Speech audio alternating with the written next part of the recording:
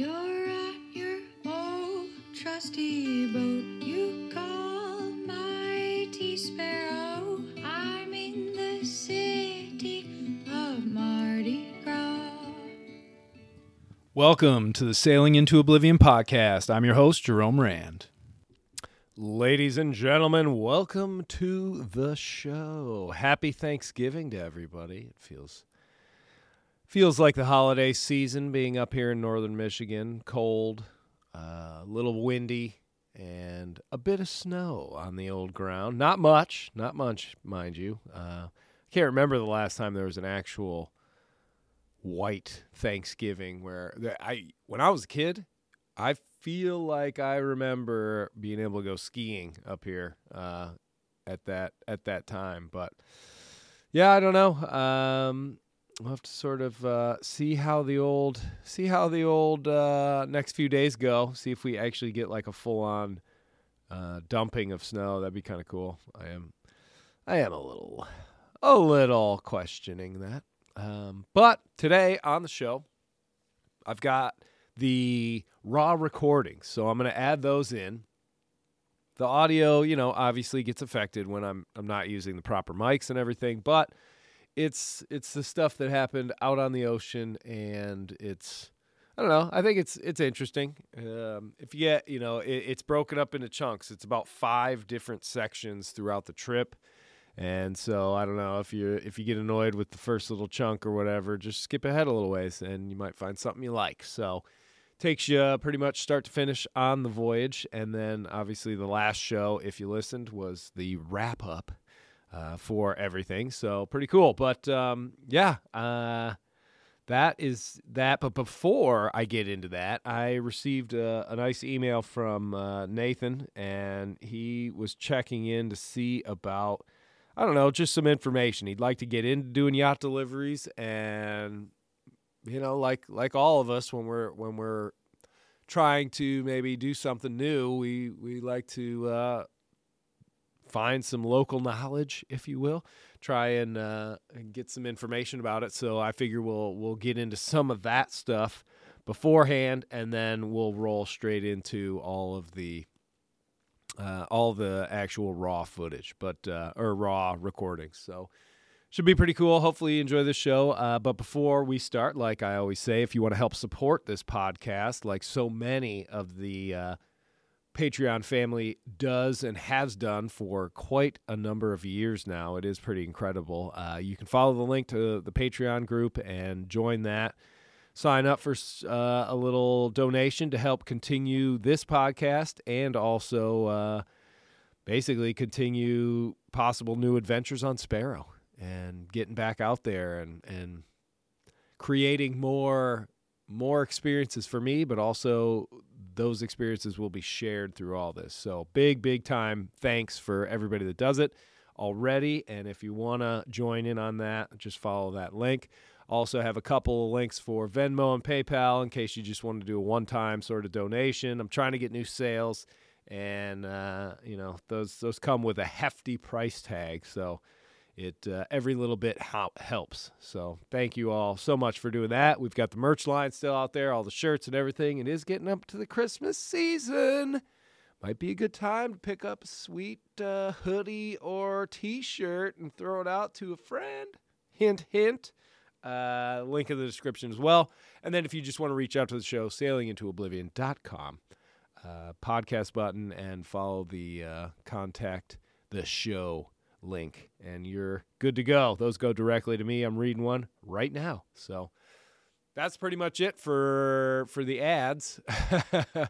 I do want to say, I guess, in closing on that portion, though, I'm pretty much going to be, I think, up and available for any yacht deliveries and things like that for the rest of the winter. Right now I'm based out of Michigan, but I'm hoping financially, if I can, to plop Sparrow in the water for maybe mid-January through March. So I'd be on the East Coast somewhere, making travel expenses a little bit less. So if anybody needs a crew, I do not have a current captain's license in the United States of America.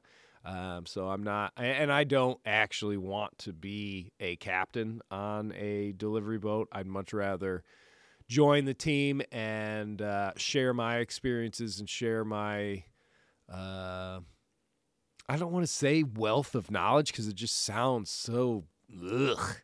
Like, oh, my wealth of knowledge. No, I don't want to say that. It's, I don't know. It's, I find myself in this position where, yeah, normally someone who's done a lot of the sailing that I have would be like, oh, yes, I must be the captain. But, I don't know. I don't feel the need for that. I think my value that I could bring to a boat or to a voyage really is that of somebody who, if things get pretty ugly out there, obviously we can make some good decisions and all that sort of stuff.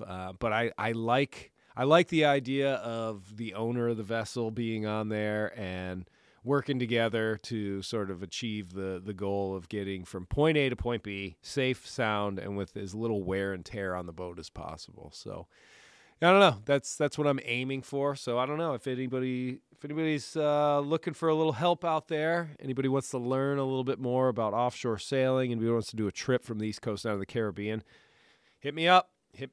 I am definitely available. We had just such a fun time on this last trip, and in about 10 days, I head down to Florida for the next one. This is going to be even better. They're great. It's a lot of fun to just get out there and sail with people. It's a funny thing because it's, I'm like a solo sailor, spend all this time by myself out there, and I do enjoy that for sure. But it's been a kind of a neat adventure to hop on other boats and get out there and share the experience with other people.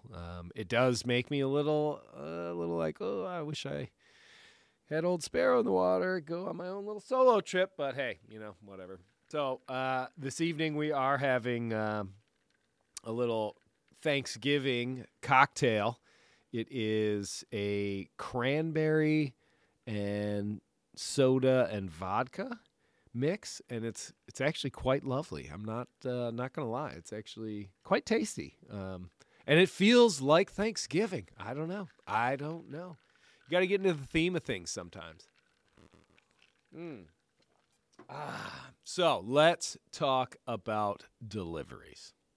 Yacht Deliveries, a little bit of a background, I suppose, but my history with Yacht Deliveries really stems from that being one of totally was what I wanted to get into big boat sailing for. The minute I heard that people pay you to hop on their boat and take it from one place to another, I was like, sold, done. All right, that is what I want to do. I get to sail.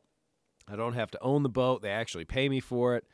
And in the beginning, obviously, I didn't have much experience. And that there lies the question of how do you break into that field, and how, what are some of the parameters of a normal yacht delivery? And, I had been out of the game for quite some time, for sure.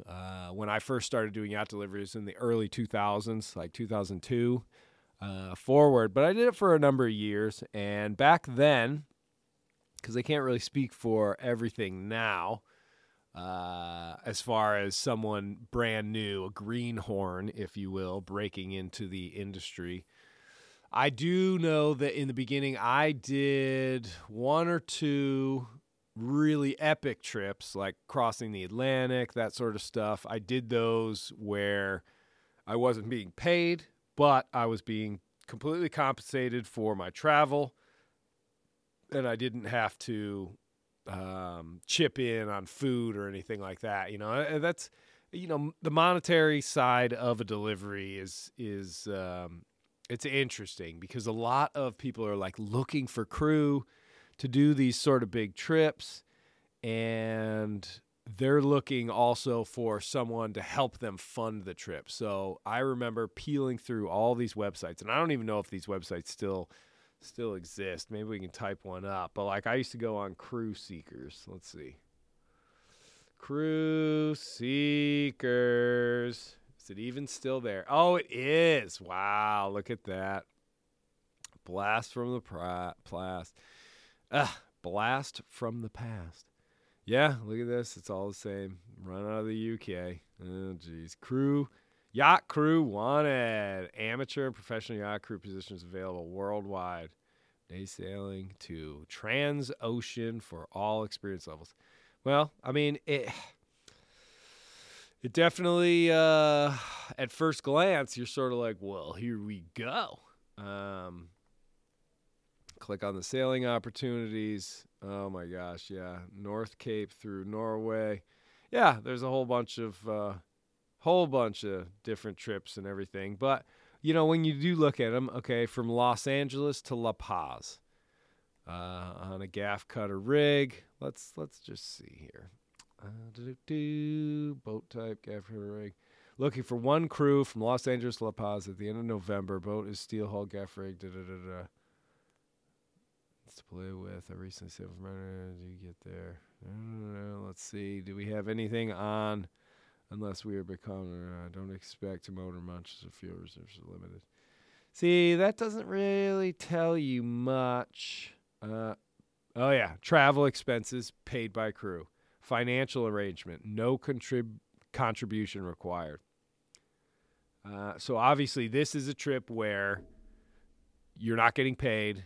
You actually have to pay to travel to the boat, but once you get to the boat, you don't have to buy food or add to the cost of the voyage. So, and it's one of those things where,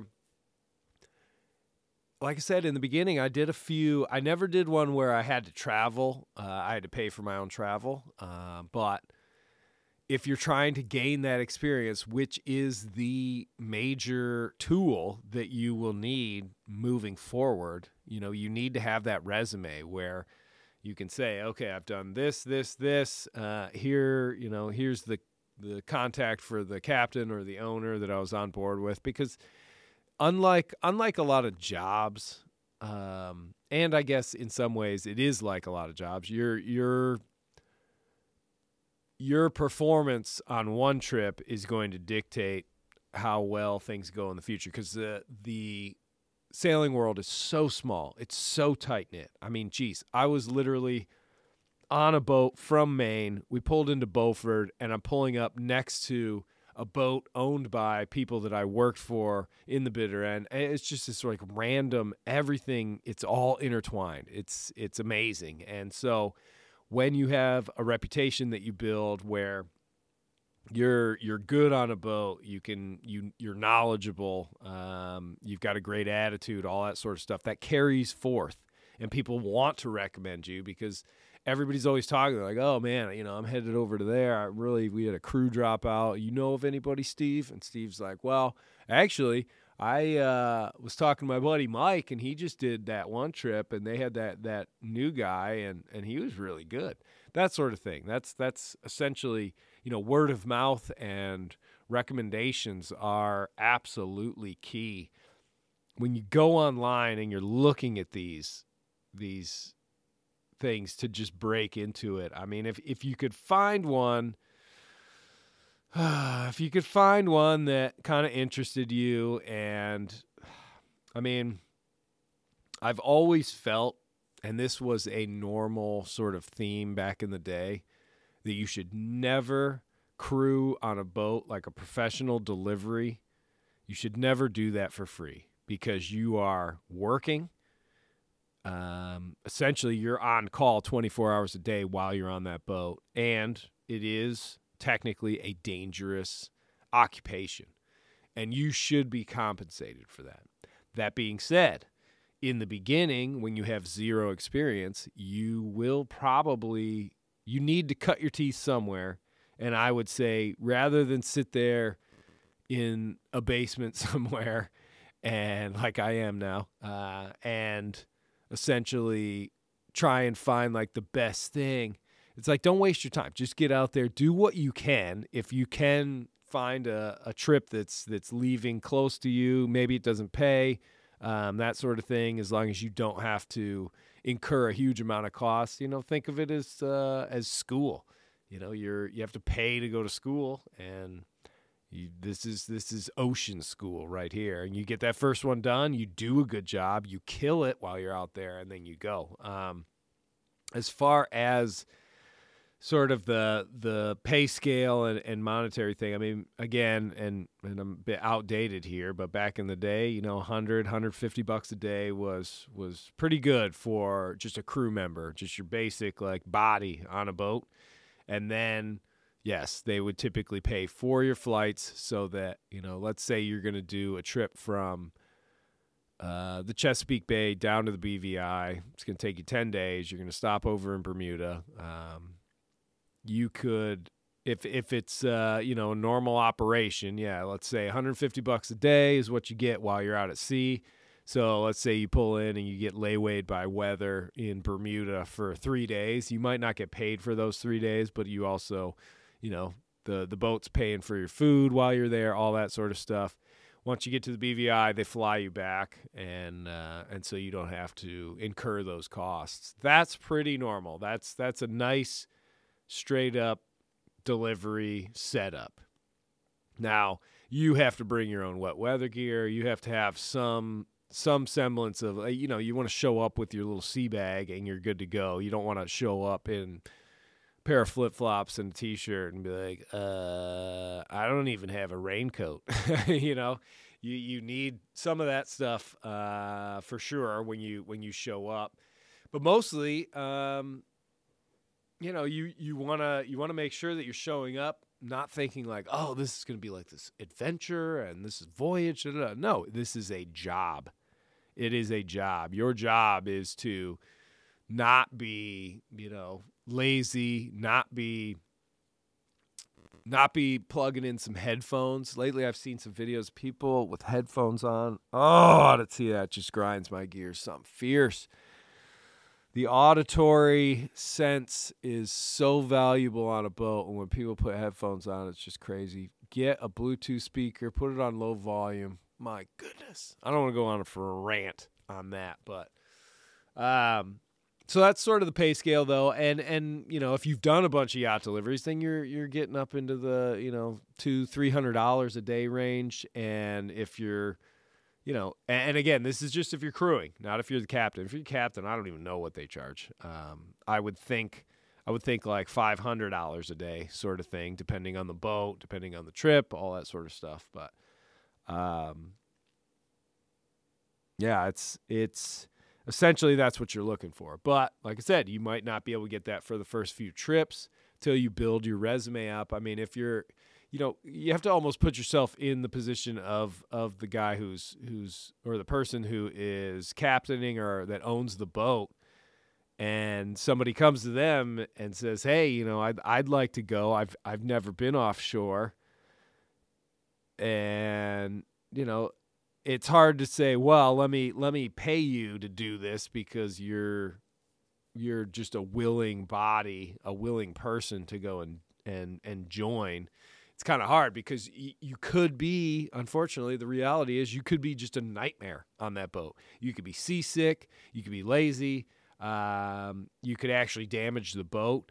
You could be one of those people that can't be up on watch by themselves, needs somebody else there constantly so that you don't make any mistakes. And you could just be like a jerk and ruin the trip for everybody. So you have to have that mindset of like, I'm going to be a rock star crew member. I'm going to join this. I'm going to pull my weight, and I'm going to build that little resume up to the point where, okay, now I could start to make some money. Because again, with the whole delivery seasonal stuff, I mean, you can almost count on, at least here in the Atlantic, you can count on your post-hurricane season deliveries down to the Caribbean from the East Coast.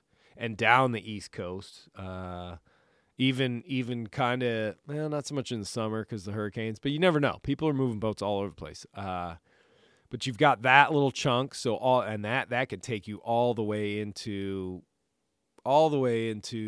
January. I mean, I remember, we did an Atlantic crossing in February once from Antigua to Turkey. That was like, we left like mid-February. I don't know. That was kind of a crazy one. That was definitely a unique unique position to hop on. But then, towards the tail end of towards the tail end of the spring, beginning of summer, April and May, you've got the milk run, which is going across from the Caribbean to the Med. That's, a month-long trip or whatever, depending on the boat. That's another one where, think about that. You hop on a boat, you're getting paid $200 a day, and it's a 30-day trip. That's a nice little chunk of change that you walk away with. Your expenses are paid and all that sort of stuff. So that's definitely pretty good, but obviously they have to be more selective because you're going to be stuck on a boat in the middle of the ocean for a while, and you really do have to watch out who you're bringing on. At the same time, having said that, there are a lot of times where people's plans change after Antigua's race week, and people get burnt out racing, and then they're like, I was going to do the delivery, but I'm going home. And so people do get in sort of a pinch. And then, obviously, you've got the rest of the boats coming back from the Caribbean in June, going up north. A lot of boats that went down to the Carolinas or Florida, they're coming back up in June and July, which is a great time to get up to, like, Maine and all that sort of stuff. So there are a lot of movements, and that's just the Atlantic. There's a whole Pacific side and all that. I'm not too familiar with where boats are moving there and all that sort of stuff, and the time frames, but there's a whole world of deliveries out there. But yeah, as far as money goes, that's sort of what you're looking for. But like I said, you may have to sign on, and hopefully you don't have to pay for anything. It can do as I would what I would dub a zero cost delivery, where you're not going to make anything, but you're not going to spend anything. And in reality, if you get in that situation, you still are kind of getting paid because your food and everything is paid for. So that definitely helps a little bit. Captain, crew wanted Santorini, Greece. Let's check this one out. Okay, so we've got this is a paid position, but this isn't a delivery. It doesn't look like this is probably a charter boat that needs crew. Travel expenses negotiable. Like hearing that. Sailing company based in Santorini. We're doing daily charters, searching for a hostess. Experience is not needed, but it's important, and there's no problem with seasickness. And that there is no problem with seasickness. April to October. Yeah, paid position, blah, blah, blah. Okay. As far as finding these gigs, I'm sitting here on this website, and I think it is a decent way to break into things, I suppose. But nothing ever will beat going down to marinas and yacht clubs and things like that and inquiring, getting there in person, face-to-face time. That's how you just got to go talk to people, got to go chat with people. And luckily, boaters love to talk boating. It's the nicest thing is that you shouldn't have any fear. It's not like you're going up to, a pretty girl in a bar or something like that, and rejection is like 90% guaranteed. No, it's one of those things where you are going to talk boating with other boaters that all they want to talk about is boating. So it's definitely a win-win, and you get your name out there. You let people know that's what you're trying to do. And you're trying to gain that experience. And if somebody can sit there and talk to you for like 30 minutes, they get a good gauge of, are you a psychopath or are you a normal human being? Are you a nice person? This could be great. Like, do you get along like a couple of peas in a pod? Huh? Right? And getting that FaceTime is definitely really good.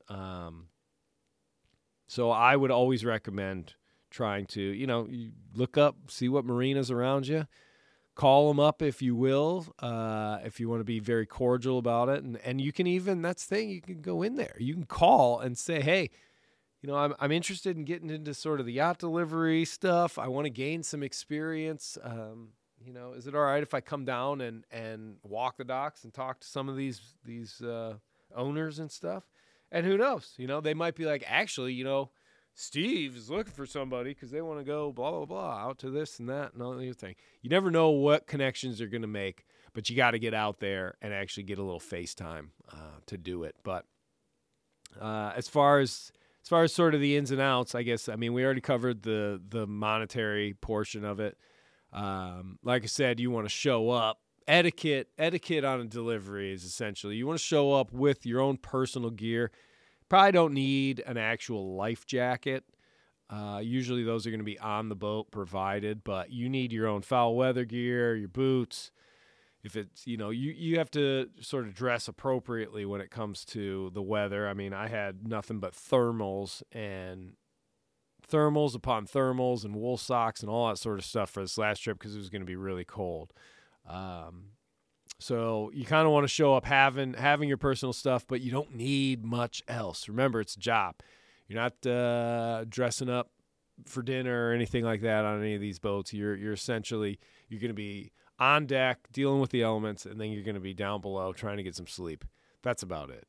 Some of the other good etiquette that I would always mention as something that's definitely important is making sure you're trying to stay tidy. If you've got an idle little bit of time, you can grab a paper towel and do a little wipe down of something. Most notably the cockpit or the galley. Go for it, Put that little bit of extra effort in because it makes everything, you have 4 or 5 people on a boat and, we're all shedding our skin. We got hair coming all over the place. We got food. The detritus of sailors is disgusting, but it doesn't take much to give it a quick once over, and then all of a sudden it's a much more pleasant atmosphere. Never use an alarm clock when you're out there. That's just not necessary at all. It happens. Some people like to, it's kind of this double-edged sword because you think like, I'm going to be a little proactive. I'm going to set an alarm. That way I'm ready, blah, blah, blah. No. Depend on the person, communicate to the people who are on watch before you and let them know you'd like to be woken up 10 minutes before your watch. And that'll give you time to make coffee, that sort of thing. Trying to tone down the bravado, so to speak. That helps, let your actions speak louder than your words. I mean, that is a staple throughout the ages. There's nothing, there's no occupation, I think, that besides maybe, no, I don't even know. I was going to say like, acting or Hollywood or something like that because they're faking everything, but like, or not faking it, but they're acting. You don't want to come in and be like, yeah, I sailed 280,000 miles and I did and I've 100-foot waves and I went through this, just casual, keep it chill. Because if you do go in and do that and then you crash jibe the boat, everybody's going to be looking at you like, is this person just lying to me the whole time?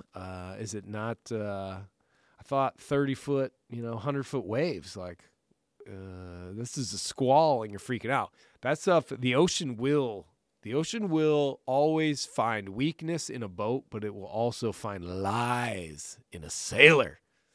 Embellishments. Braggadocio. It's one of those things where, come into it humble, make the right decisions, keep your eye on the prize, keep a weather eye, stay involved. Try also, I think, to help out your fellow sailors. If you're going off watch, always offer like, hey, can I get you anything? You want me to make you a cup of coffee? You want me to grab you some cookies? Whatever, anything. 90% of the time they're going to say no. But if they say yes, then make it up for them. Give it to them. You're about to go to bed. Those are sort of the nice little nuances that I think make it are going to make or break your little resume that you're building for future deliveries. Because like I said, I mean, word spreads like wildfire in the sailing industry. And if as much as people like to sit around and talk about, great trips they had, in this world we live in today, it seems like people... a story of a crazy crew member and just a horrific sort of voyage because of someone's personality or attitude or what they do would literally be the talk of the town for quite some time. So consider that when you're out there. And yeah, I don't know what else to really hit on about the whole delivery thing. Yeah, I think that kind of wraps it up. Hopefully, Nathan, that answers some of the questions for you and kind of get you into it. Maybe I should read that question one more time. Make sure there weren't any other little points. Pockets ready. Details would be amazing.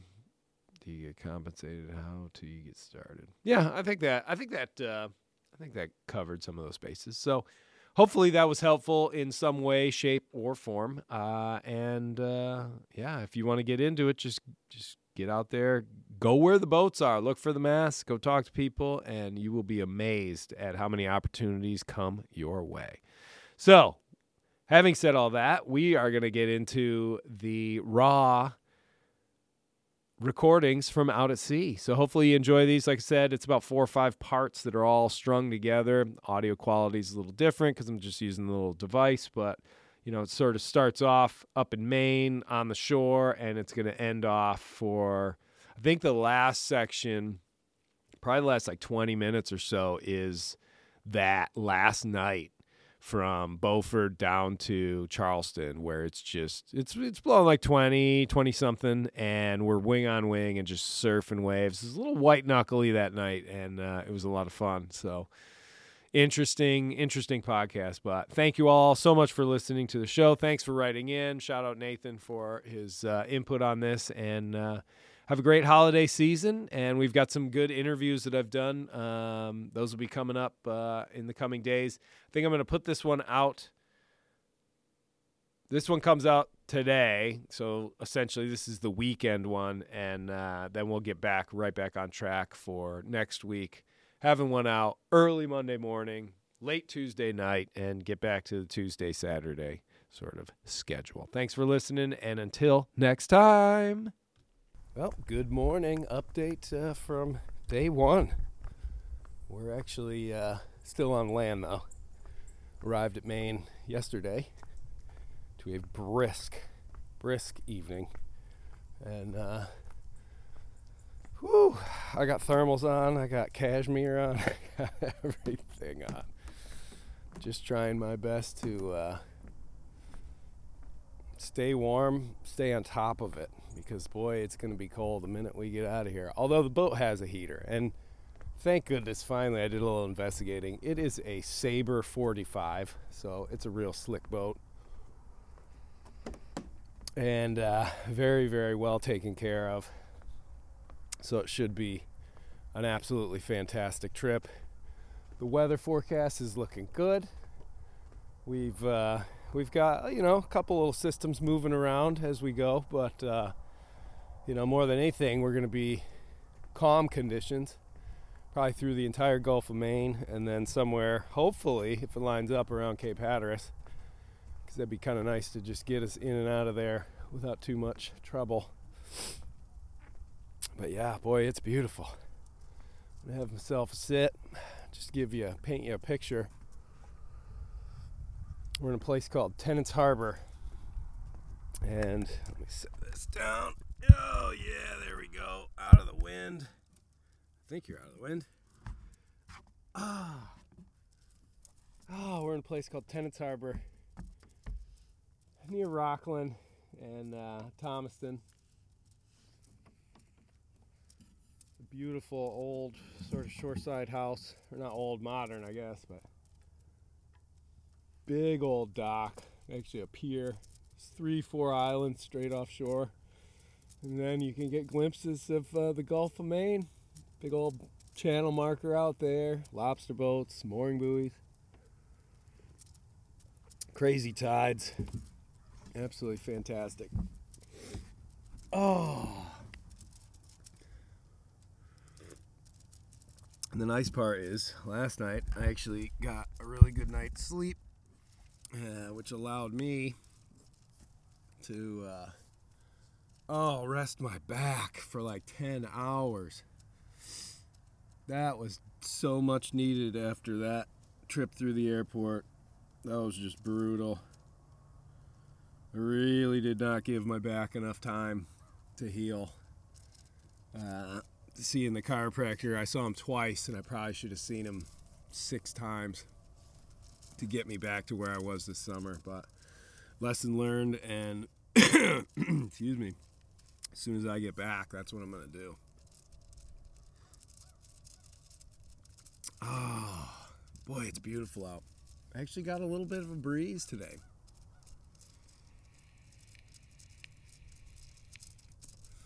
Definitely out of the north, because it's terrifyingly cold. There's frost on this dock box next to me. So it's going to be a chilly delivery. But it's also going to be quite fun.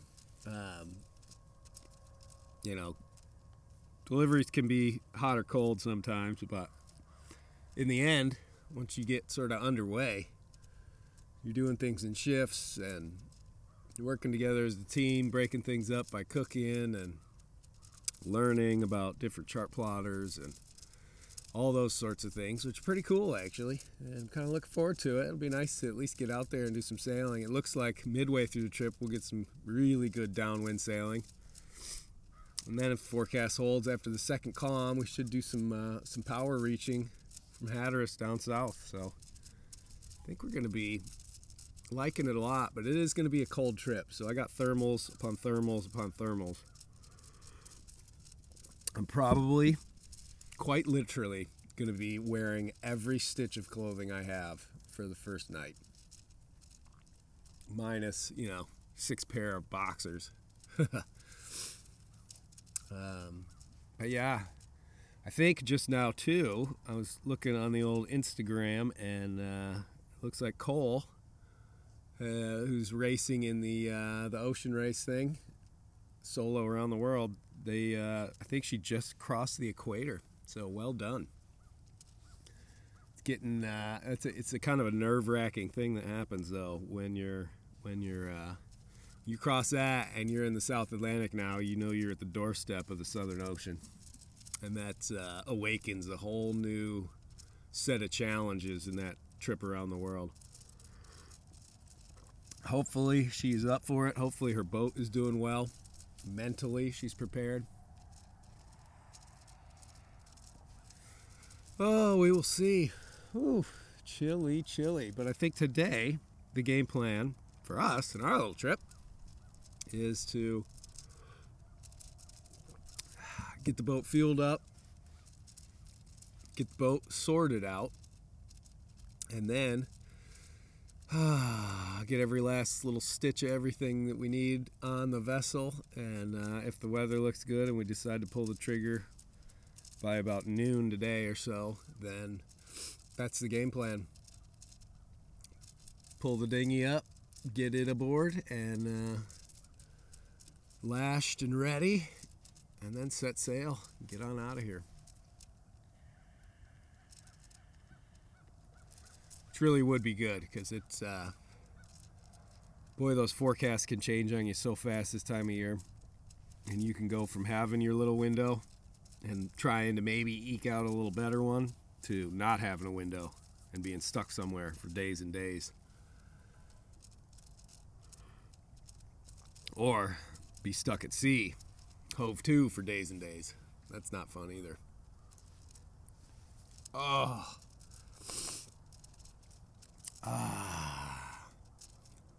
That sun is absolutely priceless right now. Without it, it would be, I think it's like 30 degrees out here right now on this dock. But that sun's making it feel like it's 40. But yeah, that weather window, it seems like we've got one, and we got to take advantage. But so yeah, this is just going to be one of many. I think with this podcast, we're going to just update. I'm going to do as many little updates as possible. Maybe some separate shows if the mood strikes to go on like topic. But this will be like update city, and I'll string them all together. I'll probably have to edit through these a little bit just to make sure the audio quality is good, because again, I don't have the big microphones. It's just the little guy for this trip, and Yeah. So that's my update for this morning. Yeah, probably, hopefully, if we end up, it's the crackle of a little telltale up there. If we end up setting sail today, then I'm sure I'll do another one at some point as well. But yeah, we'll just keep it going throughout the whole thing, and it should be pretty fun. All right, thanks for listening. All right, coming to you live from Sandwich, Cape Cod, Sandwich Marina to be more exact. We made it through the first 24 hours, and it was brittle cold, absolutely freezing last night. Doing 3 on, 3 off, just the two of us, and I'll tell you what, I slept like a rock when I was off, and I didn't quite shiver. We have hand warmers and such, but it was a chilly night, to say the least. But yeah, so we're waiting for our last crew member to come on board, which will make it a bit easier for the next 3-4 days. I've got my coffee, just cooked up a nice little session of breakfast burritos. We went with ham, egg, and cheese this morning. And kind of interesting little marina. Lots of working boats, lots of fishing boats, and you can smell them. And then we're positioned right next to some sort of very large power plant with a large smokestack-looking thing. So I'm assuming it's coal, maybe. I don't really know, actually. Definitely not nuclear. It doesn't have one of those giant towers, but yeah, pretty morning. It was nice to have that sun finally come up. I mean, we were ducking and dodging these lobster pots.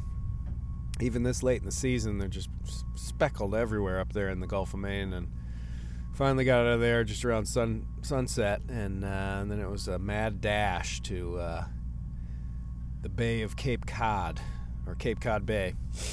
And now we sit and we wait. And the weather forecast is looking good. We are in a bit of a race. There's a low pressure system coming up Thursday, Friday from Florida. Or, yeah, I guess it's coming up from the Gulf, cutting across. And so we got to kind of beat feet. And we've only got about 24 hours or so of good wind. And so I'm hoping we can do 170, 180 miles the next 24 hours, and then motor about the same, and possibly make it around Cape Hatteras and then off into park the boat in Beaufort and do a little crew swap or whatever we're going to do, and sort of figure out things from there. But if it doesn't look like we're going to be able to get there in time for this next weather pattern, then we'll probably end up ducking into the Chesapeake. But we'll see. I don't know. It's just one of those things where everybody on this boat's seen bad weather. We've dealt with it enough, and it's not really something that we enjoy or are chasing by any means. So I don't know. We'll see. The nice part is, as we approach Cape Hatteras, we'll be able to get an updated forecast from the VHF, and because we'll be getting closer and closer to land, and they've got some pretty powerful VHF weather stations down there, I believe, so should be able to get it pretty far out. But yeah, we're taking it in now. It's just really just trying to warm up while we can.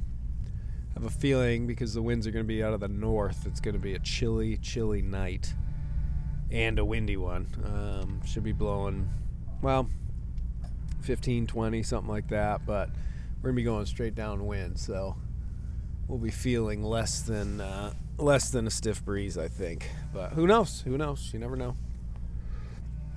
So we fueled back up, and we're ready, because after this first 24, the wind just dies off on us again, and then it fills back in, but kind of out of the wrong direction if we don't get far enough south.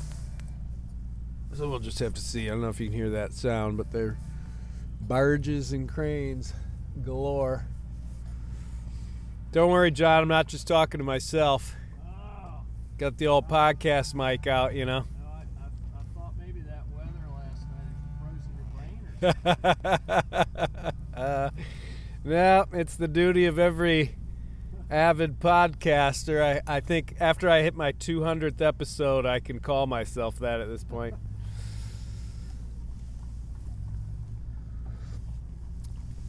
But yes, so John, the captain, and I, we weathered through it last night, and I don't know. I don't feel too bad. Feel like we can keep on trucking. You know, first night's always kind of tricky to get a good amount of sleep. But I think with the cold and how calm it was, and the gentle murmur of this lovely brand new engine on this boat, this Sabre 45. I don't know. The second I did 6 till 9. Yeah, a little sleep after that, but the midnight to 3, I was out. I was done, toast. Or no, sorry, the 3 to 6. That's when I was off again, and that was like full-fledged dreams, vivid everything. Didn't matter. My back is killing me, but. Doesn't really matter all that much when you're that tired. I just sort of collapsed in that bunk, and it was pretty good. So I got my little TENS machine. It's shocking my back as we speak. I got a belly that's full. I got a cup of coffee that's full as well. And I look forward to running the Cape Cod Canal. The tide turns here in about 20 minutes. So as long as our last crew member shows up promptly, we'll be riding the sucker all the way out and get into the Atlantic Ocean proper here sometime, hopefully right around noon or 1 o'clock, and that'll give us a nice little patch of daylight to get the sails up, work with that, get everything ready, because we didn't put any sails. Not a stitch went up last night. It was basically 5 to something knots straight on the nose, and we only had one little flurry of snow, but luckily I was asleep. I did not have to experience that one.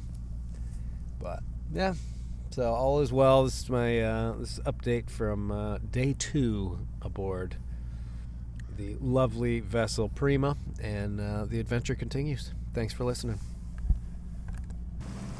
Hello, everybody. Welcome to the show. We are day 2, 3. I think day 3. Yeah, well, that was first day. Yesterday was second. Yes, okay, day 3.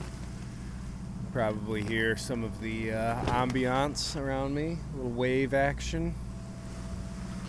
A little bit of slatting mainsail.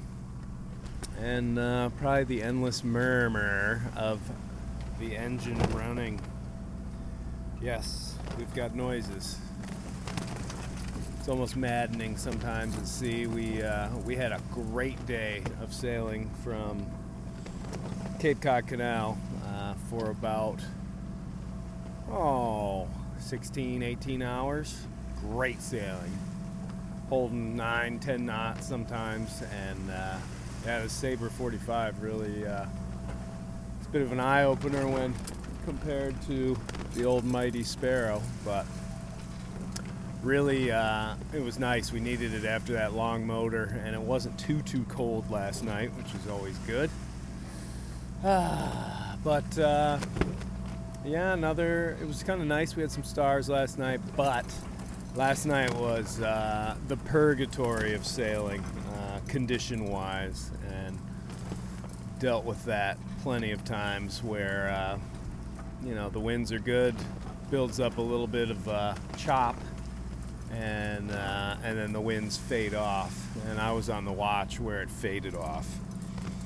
So essentially from midnight till 3 in the morning, I just we're trying to reach, and as the winds die, the waves sway that mast back and forth, and it loses its grip on the wind.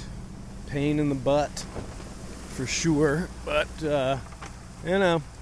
move a little further forward here. Oh yeah. I don't know if that's any better or worse. We'll have to sort of see.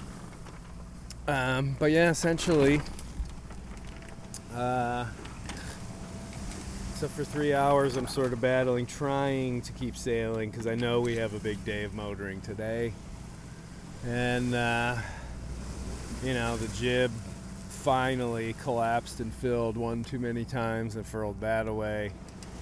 And the main really couldn't do it. And it's one of those things where you get in that situation and, aboard Mighty Sparrow, if I have to let the sail slat, I'll put a reef in the main just to take the shock load down a little, tighten everything right up like a drum. But we just had the main up here, and it's a brand new mainsail. Hate seeing it, rubbing up against the backstay every now and again, but try and do what we can. Keep everything as chafe-free as possible, but things finally have settled down a little bit. It's a beautiful day. We're about 50 miles to the east-northeast of the entrance to Delaware Bay, making our way pretty much southwest in hopes of gathering a bit of breeze and getting in a bit closer to shore so we can catch a new forecast, see what's coming. There's a low pressure system that's due to start coming off the coast in about 2 days, and we just want to see if it's getting bigger, if it's moving north, because we're headed for Cape Hatteras, and when you're headed for Hatteras, you have to make sure you're staying on your toes. It's a bit of a pinch point as far as the Gulf Stream. You don't have a whole lot of miles in between the shallows of the shoals and I think it's called Diamond Shoals, and the actual Gulf Stream, and the wind's going to be coming out of the north. Really just depends on how strong. 10 knots of breeze, not a huge issue. 20 knots, yes, that gets a bit interesting, or at least it can. If for whatever reason you get pushed out and can't avoid getting into the thick of the stream, you can find yourself in pretty uncomfortable conditions. Dare I say, dangerous. I mean, 20 knots isn't too bad, but it does. It changes the shape of the waves, and, it's if you can avoid it, avoid it. That's all. It's the only thing you really have to say about that. But other than that, so we've, right now, I believe our waypoint right outside of Hatteras is about 300 and something miles away, 320 maybe. So for us, even if we just had to motor 2 days, a little less than 2 days to get there. But the winds are going to fill in, unfortunately, from kind of the wrong direction, and then from the west, which we can utilize that because this boat, I'm sure, can point to wind pretty darn well and cut right through it. So I'm kind of looking forward to that. But the question is whether or not, it really is how much we have to motor. On whether or not we need to pull in somewheres and ask directions. No, if we have to pull in somewhere and refuel. But we'll see. We've got our estimate is about 40 to 48 hours of runtime on the engine before you get pretty darn close to empty. So we're calling that 40. And then we've also got our 5-gallon emergency jerry can filled with diesel. Looking around, there's not a soul to be found out here. It's still pretty chilly, but the sun's out, so I have delayered quite a bit. I was actually wearing a pair of blue jeans pretty much since the get-go. Some thermals, blue jeans, and then my wet weather gear. Some Musto MPX bibs. Fancy. They're all black. I really miss my old yellow ones. Those were the snip snap. But yeah, so it all depends on what the wind's gonna do and all that sort of stuff. But yeah, the game plan is to get to Hatteras, cut around, and pull into Beaufort. And hopefully in Beaufort, we are going to pick up another crew member for the jaunt down to Jacksonville. And right now, for the first time, excuse me, this morning, my back actually is, it's feeling a lot, well, I don't want to say a lot, but it's feeling better than it has for the last few days. And I don't know if that's because I'm not having to walk around anywhere. I kind of have that inkling, but I don't know. For a little bit, I was getting worried. I was thinking, holy cow, I'm going to have to get off this boat once we get past Hatteras. That's really been my initial, I don't want to say purpose, but that's been kind of one of the reasons that I'm on board is to safely get the vessel, although they are fully capable of being able to do it. It's just one of those things late in the season. Hey, you know, might as well have somebody who's who got turned upside down last year. Yeah, who knows, but it's been a blast. I had a delicious egg, cheese, and sausage chunk burrito this morning. Absolutely divine. Last night we had this pasta and sausage dish pre-made by our huge supporter Kim. Thanks, Kim. That was huge. And yeah, we're gonna dive into some more food today. We might even, depending on how everybody's morale is, you know. I'm you know, I don't like motoring, obviously, but I also am so used to motoring aboard Sparrow, which is an entirely miserable state to be in. It's loud, it's hot, stinks. We don't go fast. I mean, you know, when you have to use it and it's getting you somewhere, I'm really glad I'm able to do so. But on this boat, we're moving along at 7-8 knots, and it's humming away. It's not loud. I can go down and sleep. And outside of the slatting sail, which these seas are calming very quickly, so I expect that to stop fairly soon. It's I love it. It's complete stress-free. I'd rather be sailing, obviously, but it is it's pretty stress-free momentum, let's say, to our forward goal. And hey, you know, my morale is pretty high. Did a full cleanup of the cockpit, you know, and you get a couple paper towels, get all the detritus that collects in the corners, wipe down all the eyes and glass, get all the salt from yesterday's sailing off of there. Oh man, I love it. There's definitely ways on Deliveries to elevate yourself, I guess, to super crew status. You know, there's the normal things that every crew should do. You know, you don't want to leave dishes in the sink. You know, you want to offer making coffee, you know, if you're about to do something, tell everybody, let them know. If anybody wants some, you know, be that guy. It's always good. 9 times out of 10, people say no, but also 9 times out of 10, if they do, it just means you need to double whatever recipe you're doing because you're already doing it anyway. But yeah, if you're any good at cooking and you enjoy it, oh man, that is the snap right there. I am on board with 2 gents who definitely do not like to cook at all. And we've got all this great pre-made homemade food. Super easy. And there's a microwave on board. That makes it dead easy. Last night when it was rolling around, that was so clutch.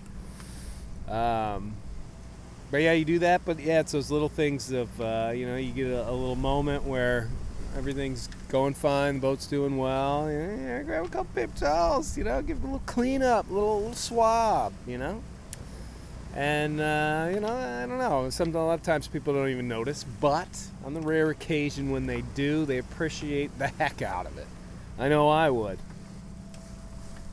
Oh, what a beautiful empty sea. I'll tell you, it does... oh, wait, I don't want to get totally derailed. Clean the eyes and glass, you know, tidying up the lines, keep things organized. The galley floor is a heavily neglected area.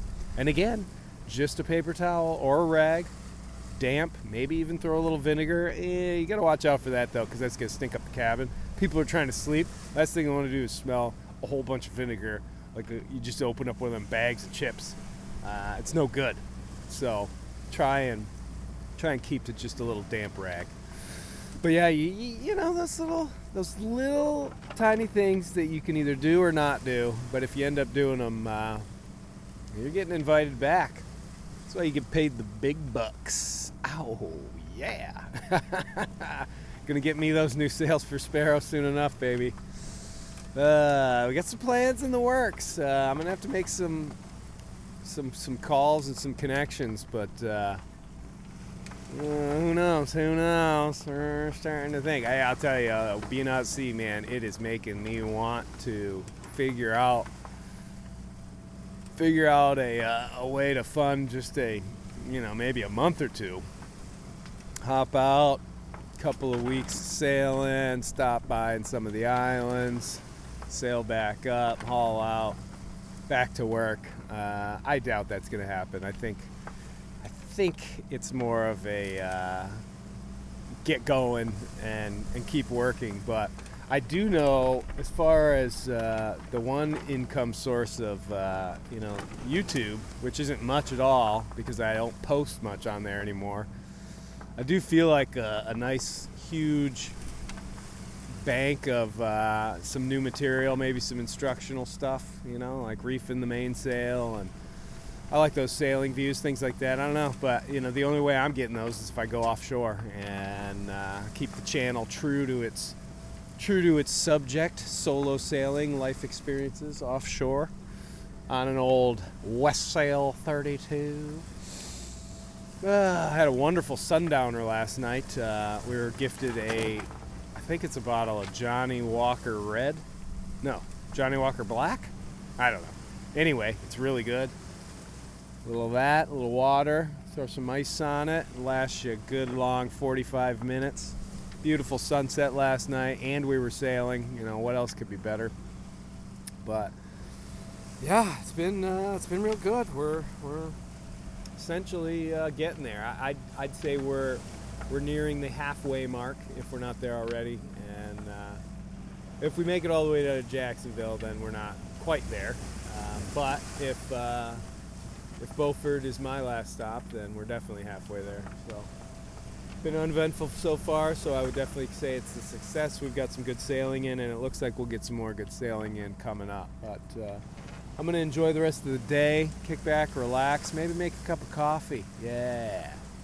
Maybe do some fishing. I don't know. We got a lot of food. It kind of seems like a waste to fish. That's how I've always seen it, at least. Not really in it for the sport. I haven't seen any whales yet, but it was also so cold my eyeballs were frozen yesterday. Not yesterday, the day before. Anyway, it's nice to have 3 people on board. Now we're doing, instead of 3 on 3 off, we're doing 3 on 6 off, which is always been my favorite watch schedule of all time. Can't beat it, I think. It gives you enough time to get sleep and do, other things you want to do, but it's not so much time that you get bored. And 3 hours goes by in a jiff. 4 hours, especially on a night watch, yikes. And I know you can sort of swap it up depending on how many people you have and do 4 hours on during the day. You do like 1 4 hour, and then you're 8 hours off, so that's 12 hours. And then you do 2 hours, so 2 hours on, 4 hours off, so that's 6, so that's 18. Yeah, and then you do 1 more, 2 hour and 4 hour off through the night. I don't know if that adds up at all. I've got slat brain. Never heard of slat brain? Essentially, it's kind of a torturous thing, but the sound of the mainsail slatting melts your brain down into mush, and you're not very good at doing things like thinking and calculating. I'll tell you that much. Oh man, it is absolutely stunning out here, though. It's a dark sea. We're not outside the Gulf Stream, so it's not that big, brilliant blue. It's kind of a grayish, yeah, a little green. But the big blue sky is illuminating it. It's lovely. Got to get more sunscreen on. Got pretty sunburnt yesterday. Lips are chapped. I love it. I feel like a man again. Something about the sea. Something about the sea. Well, I can't think anything else to do as far as updates go. But next chance I get, I'll be throwing out another little update. Oh, dolphin, hello. Oh, man. That's one thing I'm kicking myself that I didn't bring. I have my North Atlantic animal guide, courtesy of Bojangles. And he was my AT buddy who came on the trip way back in the day from Beaufort up to Maine, and he brought it, and so he gave me the info and I picked one up. And it's a lot of fun, actually. You get these dolphins rolling in. They all got these, super identifiable designs and colors and all that sort of stuff on their jackets, if you will. And yeah, it's cool. You pick them out and you're like, that's the bottle is. Whoa, look at that one. That's a da-da-da-da-da. I don't know. Kind of neat. Nerdy, but neat. You have a lot of time on your hands. A lot of time on your hands out here. So the other two are resting away, and J-Rome is keeping a sharp eagle eye. A lot of shipping around these parts. We just went over the Hudson Canyon, which is basically Hudson River, and goes out and there's a big canyon where there's a lot of fishing going on. So that was, and you get all the shipping going in and out of New York City and all that sort of stuff. So eyes peeled. Oh yeah, we got a lot of dolphins here. We got 5, 6, 7, 8, 9, 10. Ooh, the dolphins. Seen a lot of them, so they're not super exciting, but boy, they are pretty. Look at them darting around. Can you see them? Oh no, you can't because it's a podcast. All right, thanks for listening. Until next time. All right, now we have the sails up. Today's been the fuel calculation day. Trying to just eke it out at this point. But yeah, it's not too bad. Day 4. And again, becalmed. We had a little bit of sailing last night, but not much. And now we are essentially... Oh, I gotta get comfortable. Oh, stupid back. I'm gonna keep this out of the wind. There we go. That should work. Well, maybe you'll have a little ambiance with the lovely little bit of water lapping against the sea. It's absolutely stunning. Yeah, but becalmed all day motoring, and we're starting to get thin when it comes to the old fuel. Here are the stats. Boat holds 100 gallons. We fueled up back in Sandwich, and we have motored for precisely 40 hours, I think, at this point. And by our calculations, from our first little trip down the Gulf of Maine, we burn somewhere between 1.5 and 2 gallons per hour, and that's at 2200 RPM. We've been probably running at an average of 1800 RPM for the last 40 hours. We're currently motor sailing at 1600 RPM. We do have one 6-gallon jerry can of emergency fuel. So by my calculations, we can play it safe, tried to motor less than 8 hours. I have a feeling we have a decent amount of fuel left. I think we have enough where, as long as we kept it around 1600 RPM, we could pretty much motor for another, I don't know, 15, 16 hours. Don't ask me how I came over that. Just a gut feeling. But yeah, fuel gauges don't work on the boat, so, like many, I rarely ever find a boat where the fuel gauge can be trusted. Sparrow doesn't have one. It's got a fuel stick, but even that's a bit wonky now and again. But yeah, essentially we're about 80 miles from Diamond Shoal off Cape Hatteras. The winds are forecast to be blowing from the east and southeast over the next 12 15 hours, hopefully up to, as their forecast, 10, 12 knots. If that's the case, it's not going to be an issue at all. The problem is that another 24 hours after that, the northerlies kick in, and it's going to get pretty windy, 20, 25 knots, something like that. So not exactly a place you want to be when a low is coming up, obviously. But at the same time, we're so close. I mean, we're essentially in the Cape Hatteras area now. We're in the arena. The lions have been let out, so to speak, and I don't know. We're it's one of those things where if the wind kicked on right now, you know, we'd basically have about 8 hours of sailing before we're tucked in and out, sort of sheltered from the northerlies. So really in the home stretch here into Beaufort, and yeah, it's another 100 or so miles from there, but we're definitely going to have some wind. The big thing is making sure we have plenty of fuel to get in and out of the marina, and it's going to be interesting when we finally do fill up and see how many gallons we can put in this baby. That's the real tell, knowing exactly how close you came. But you know, everybody, we were kind of working on it today, trying to fix the fuel gauge, see if we could get a little bit more of an accurate assessment besides our own little calculations. But to be honest, I've been doing all of the calculations on Sparrow for so many years. I find that is a very accurate description and depiction. But yeah, I mean, you know, gotta keep the old weather ear for that telltale sign of the engine like starting to rev a little bit, because that means it's getting starved of fuel. So like I said, I think we've probably got a good 16 hours easily of solid running this engine, probably at 2,000 RPM actually. But that's me. I'm a daydreamer. I'm a hopeful. I'm a optimist. But yeah, beautiful day. Flat. Saw some warships. Saw a submarine.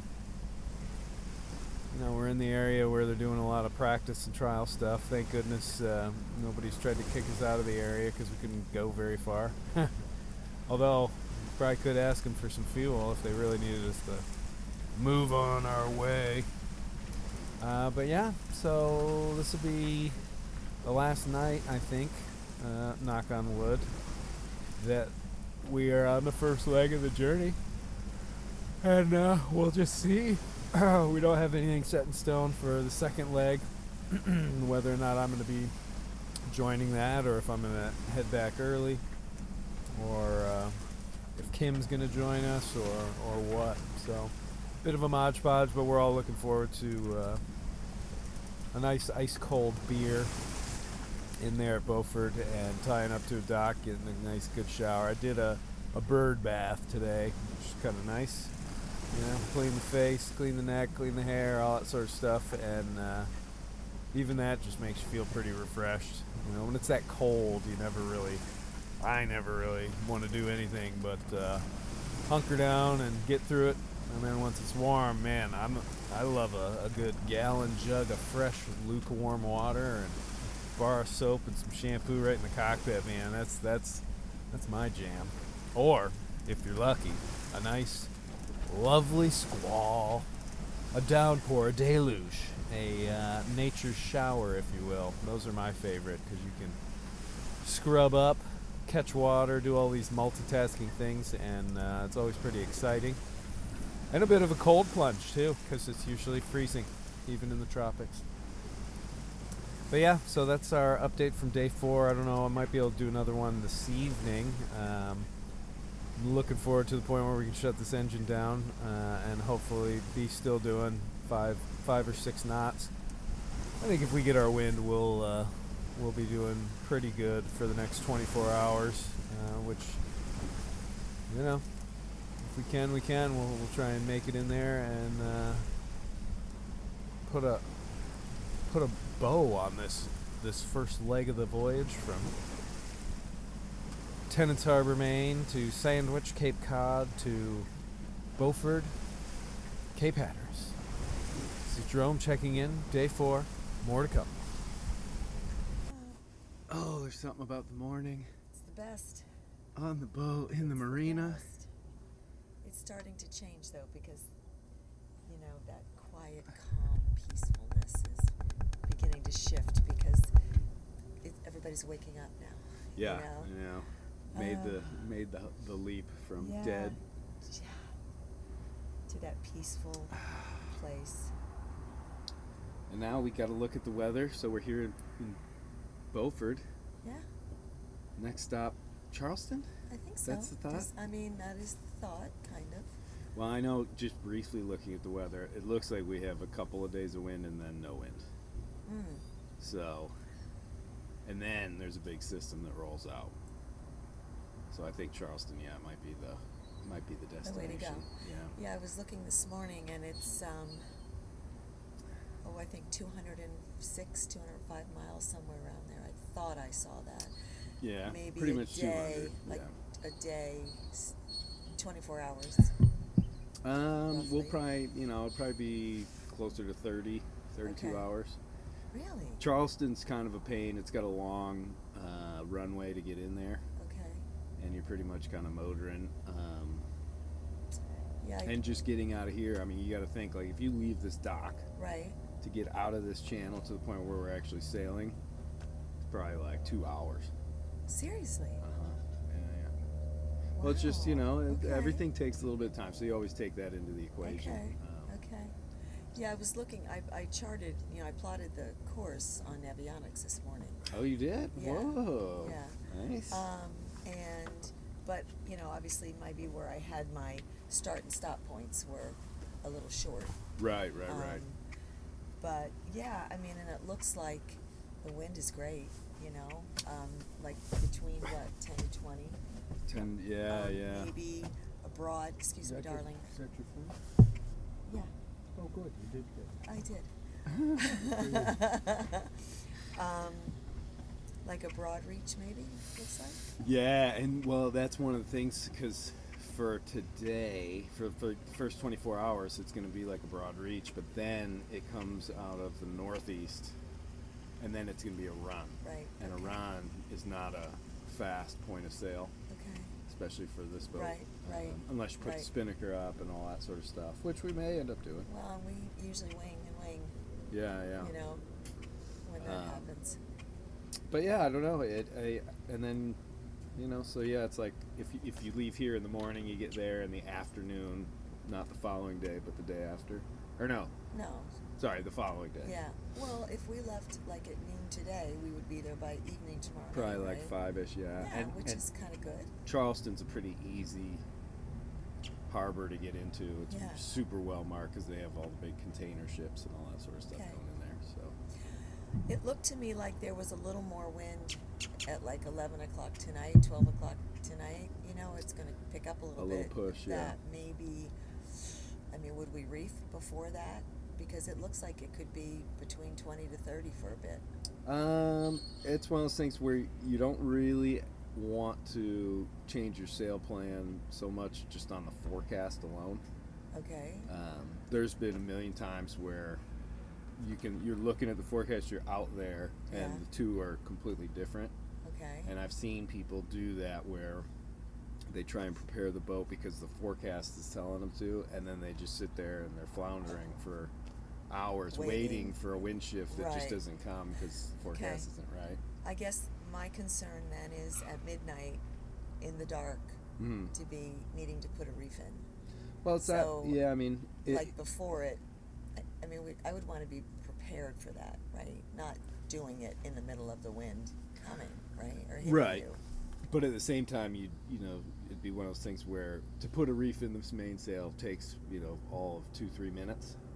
So it's a pretty quick sort of thing. And usually what you would do is you'd get, make sure there's 1 or 2 people up here Yeah. to help out and get it all done nice, easy. You don't want to, it's one of those things where they always say you don't want to, if you think you should reef, like if the wind's starting to pick up and you're Oh, like, yeah. maybe we should reef, Oh, it's no, already reef. Yeah, a little you're too late. Exactly. Yeah.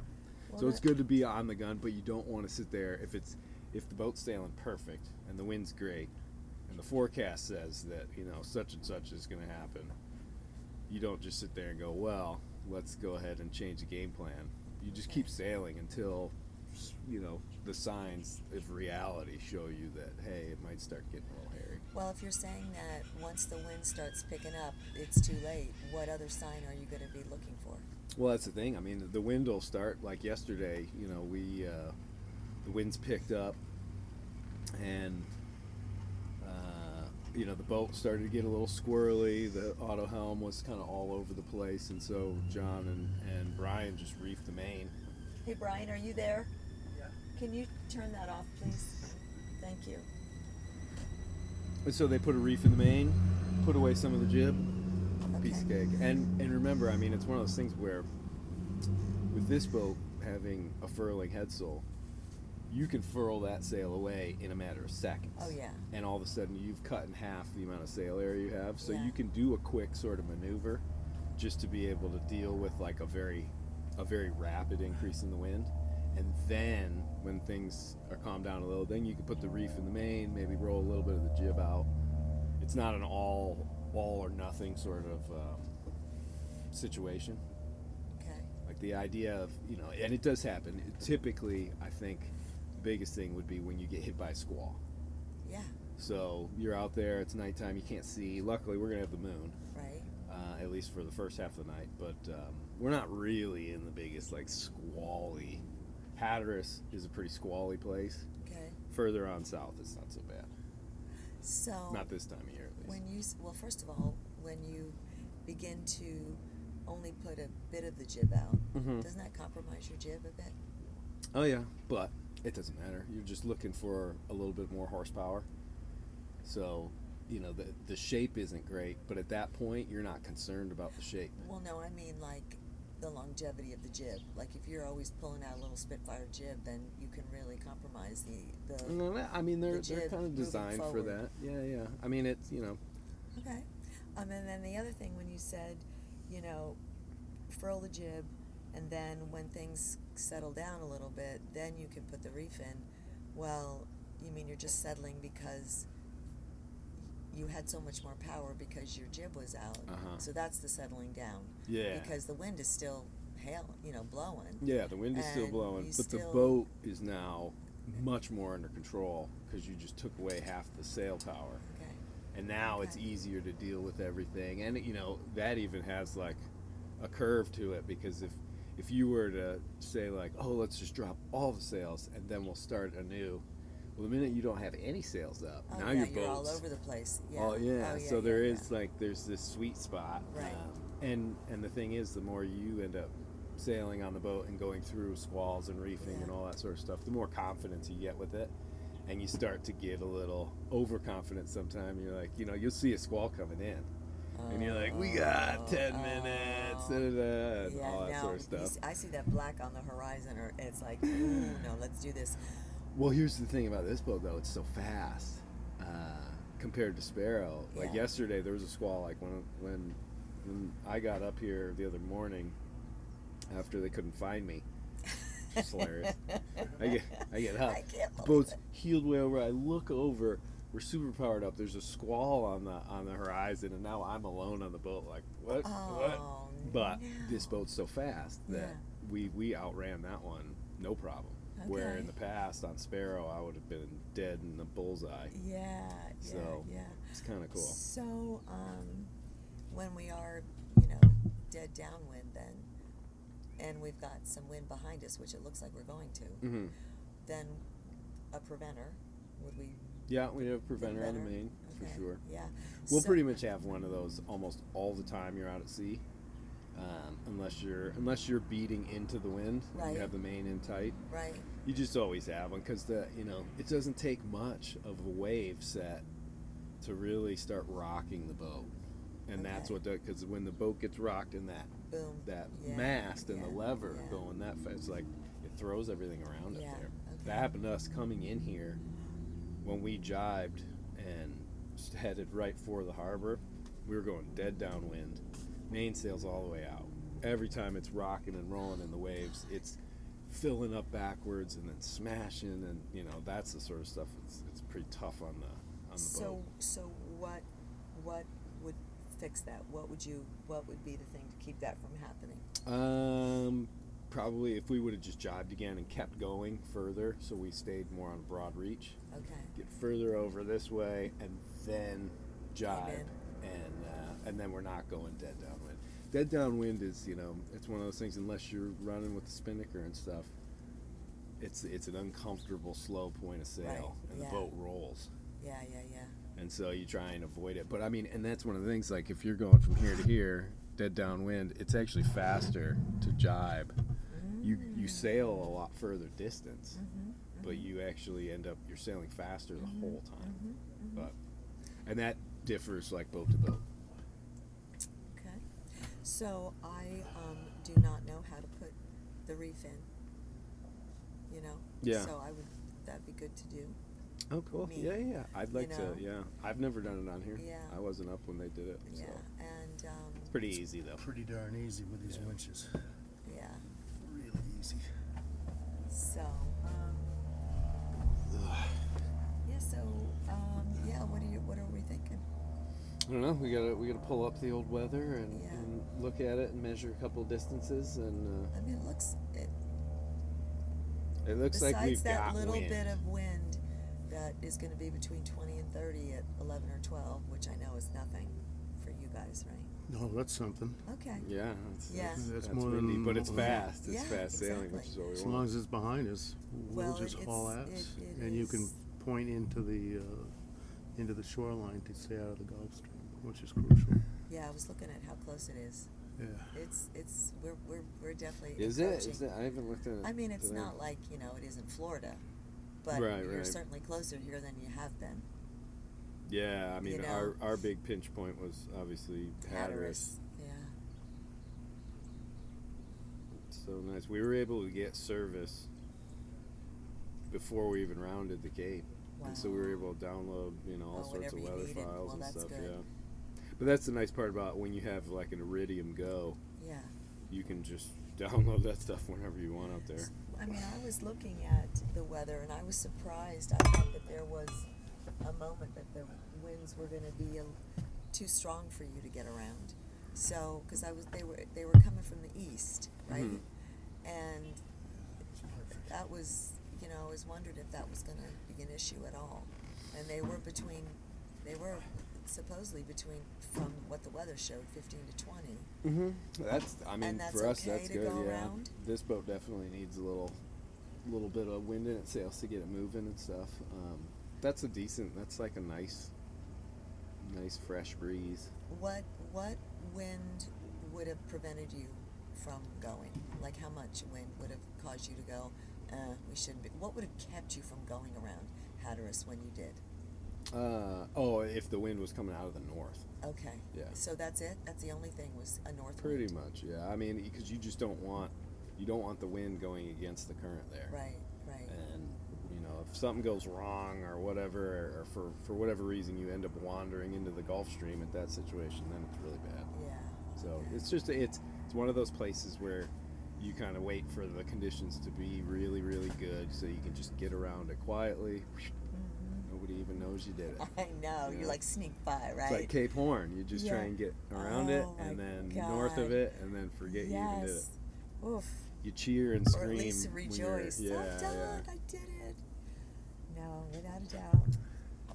But this will be fun. I mean, I think the nice part for this, next day and a half or whatever, will Yeah. be just kind of quizzing you on a lot of the stuff, and let's just go through. Let's use the time as best we can, as far as we'll just start out right from the beginning, and go Okay. through all the parts of the boat, all the functions of all these things. And Oh, I would love that. Yeah, I think it'll be fun. That sounds good.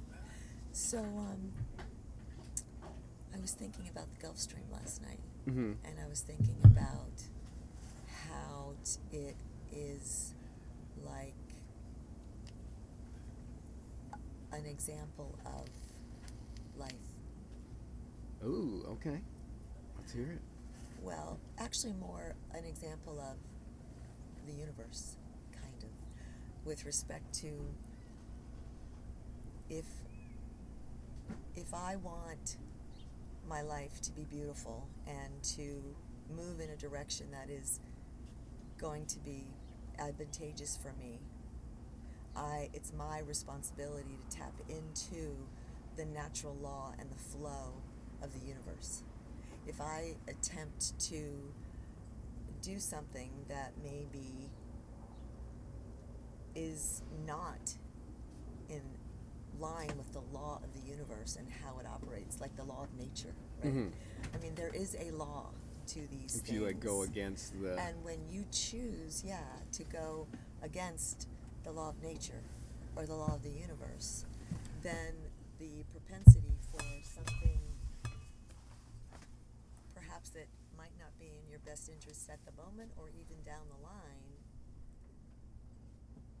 is something that you might want to reconsider then. So when I think about the law of the universe, my job is to be aligned to that and to stay in the flow of that. Yeah. And that means things like kindness, love, generosity.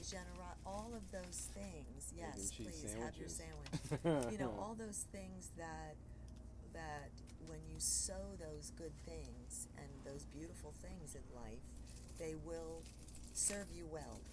And so the Gulf Stream to me is like, if you respect the flow of the Gulf Stream and you utilize it and stay in it when it is, and you're in the flow of it, all will usually go well because you're in the Gulf Stream. You're watching where the eddies are. You're going to stay away from all that stuff, but you're in the flow. And what are you doing when you're in the flow of the Gulf Stream? You're flying, right? Yeah. I mean, you're just flying and all is good. But damn, you try to go against it, then you're stuck. Then it's a problem. So yeah, I love that. In the middle of the night last night, I was like, oh my God, the Gulf Stream is kind of like the law of the universe or the law of nature. If you stay in it and flow with it, that things will go well. Well, sailing, I mean, it's got so many of those where you can sort of compare it out to many situations in life. And what you do in those, like, if you are... Let me have one. I'd love to have one. Well, you find yourself stuck.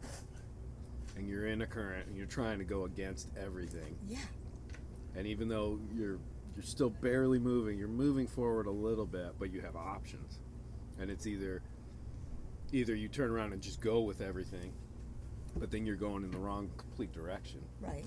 So you have to sort of change your game plan, do about a 90-degree shift until you're clear of that, whatever issue, whatever blockade it is.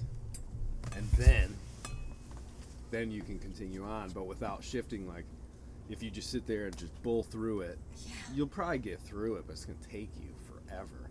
But is that advantageous for you? I mean, what are you doing to your spirit? Exactly. To your physical body, to your energy, to your boat? But sometimes you do need to do that. I mean, there are situations where you can't, and I think that is a skill to be able to just make it through, not give up, because that's, I mean, Well, yeah, I mean, I think I don't want to confuse determination in the middle of adversity with the natural law of things that do exist to a degree. You know what I mean?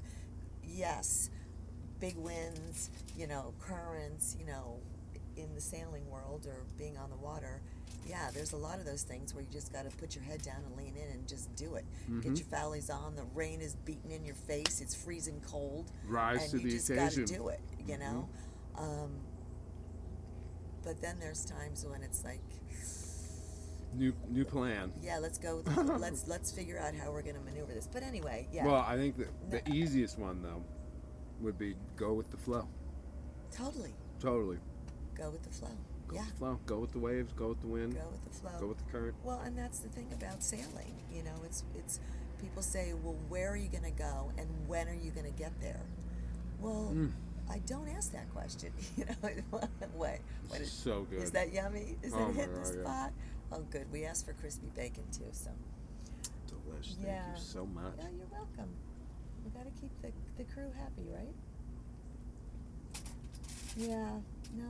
Well, you're part of the crew now. I know.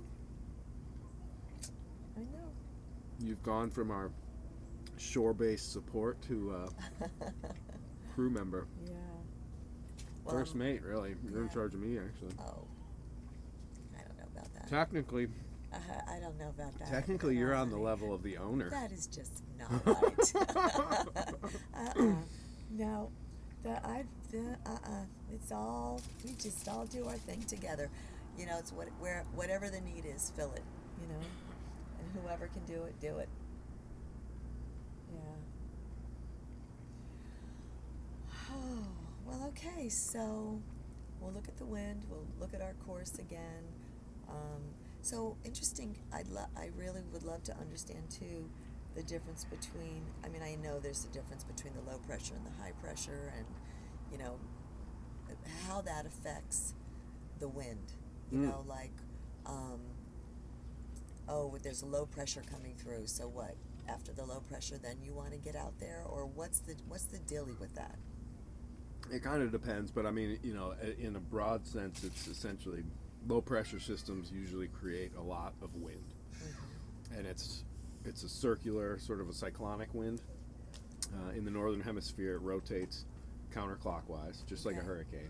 You can essentially think of them as a small hurricane system, Okay. not with that strong of wind, but Are you talking low pressure? low Okay. pressure. So, say a low pressure system, and Hatteras is phenomenal for them. They come out here all the time. They come down from Canada, the jet stream pushes them down, and they leave the land here, and then they also hit that Gulf Stream, that hot, moist air, Okay. and that's when they explode. Okay. And they have a term for it called obamogenesis, Wow. and it basically means, you know, it just accelerates everything very quickly, because that's a lot of energy going into a system that normally would just, you know, stay the same. Yeah. And that's what makes this kind of area pretty treacherous. But So when we're talking low pressure, are we talking low with regards to where it's located, or are we talking to the wind velocity? it's actually low air pressure in the center. So what's happening is nature, like it always does, is trying to balance that out. So there's a low pressure pocket in the middle, Okay. and all this wind is headed in towards it. Okay. Because we're rotating, Right. the Coriolis effect sends it into a spin. Yeah. Like a vortex. This is a real type thing. basic explanation, yeah. Yeah. But it's just trying to fill that void.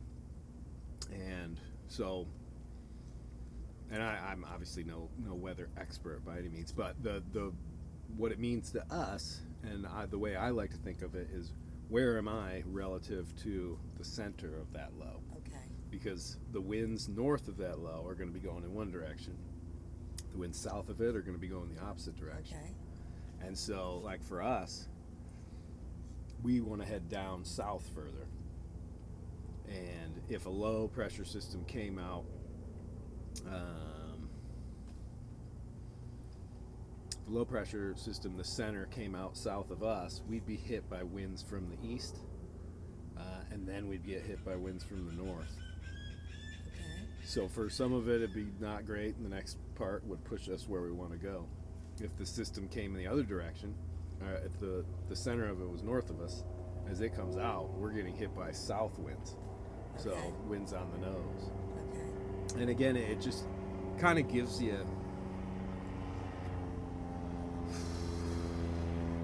sort of a challenge, because you have to deal with changing winds as the system moves from west to east. So do we want to wait?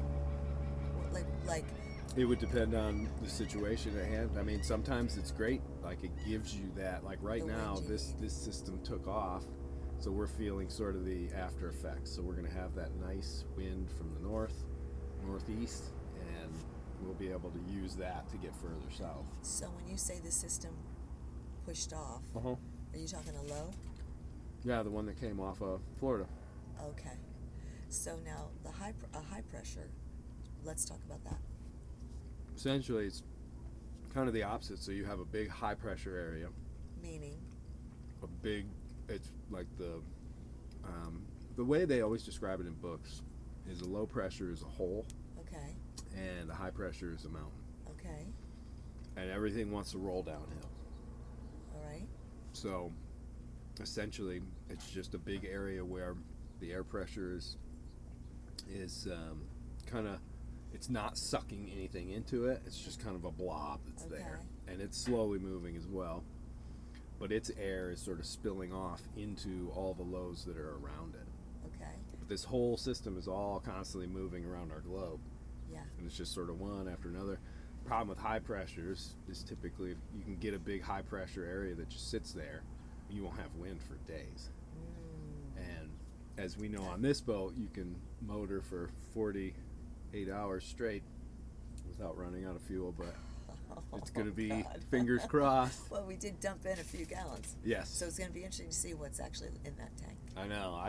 Or what it takes. I have a feeling we weren't burning as much as we thought we were. Okay. But because when we crossed the Gulf of Maine, we had the hammer down. We were just trying to get there. God. Yeah, I mean, and I know, Phil, the guy who put the engine in, Mm-hmm. Said this is where you want to run this. This is your sweet spot. So if you run it revved up higher for a longer length of time, is that an issue at all? A little more wear maybe on the engine. Okay. You're just going to burn a lot more fuel. Okay. That's all. You can cavitate the prop. There's a lot of little things that can happen, but Yeah. it's one of those things. Usually find your nice little sweet spot. Like with this one, it's about 2,200 RPM, Okay. and every once in a while you got to goose it. It cleans the carbon out. Well, on our other one, we ran at 28. Yeah, and some engines are designed so, like that. Yeah, so it's like to just dial it down to 22 is different, So. On Sparrow, the guy who redid it put a bigger engine in for some reason. Right. It reaches its cruising speed at 1,000 RPMs. Oh my gosh. It's awful. The engine rarely ever gets up to its actual running temperature. So you're running pretty slow. Well, no, it's just the engine pushes it And that's and gets up to hull speed, and then there's no reason to give it anymore. And what is your hull speed on? What are you usually doing? What's your average on? If we were just dead flat water, probably 5 knots. Okay. Yeah. Okay. I mean, that's not horrible. No. And Hey, you're on the boat already. What's the hurry? Exactly. I know. See, that's the thing. No ETA and no calendar. Yeah.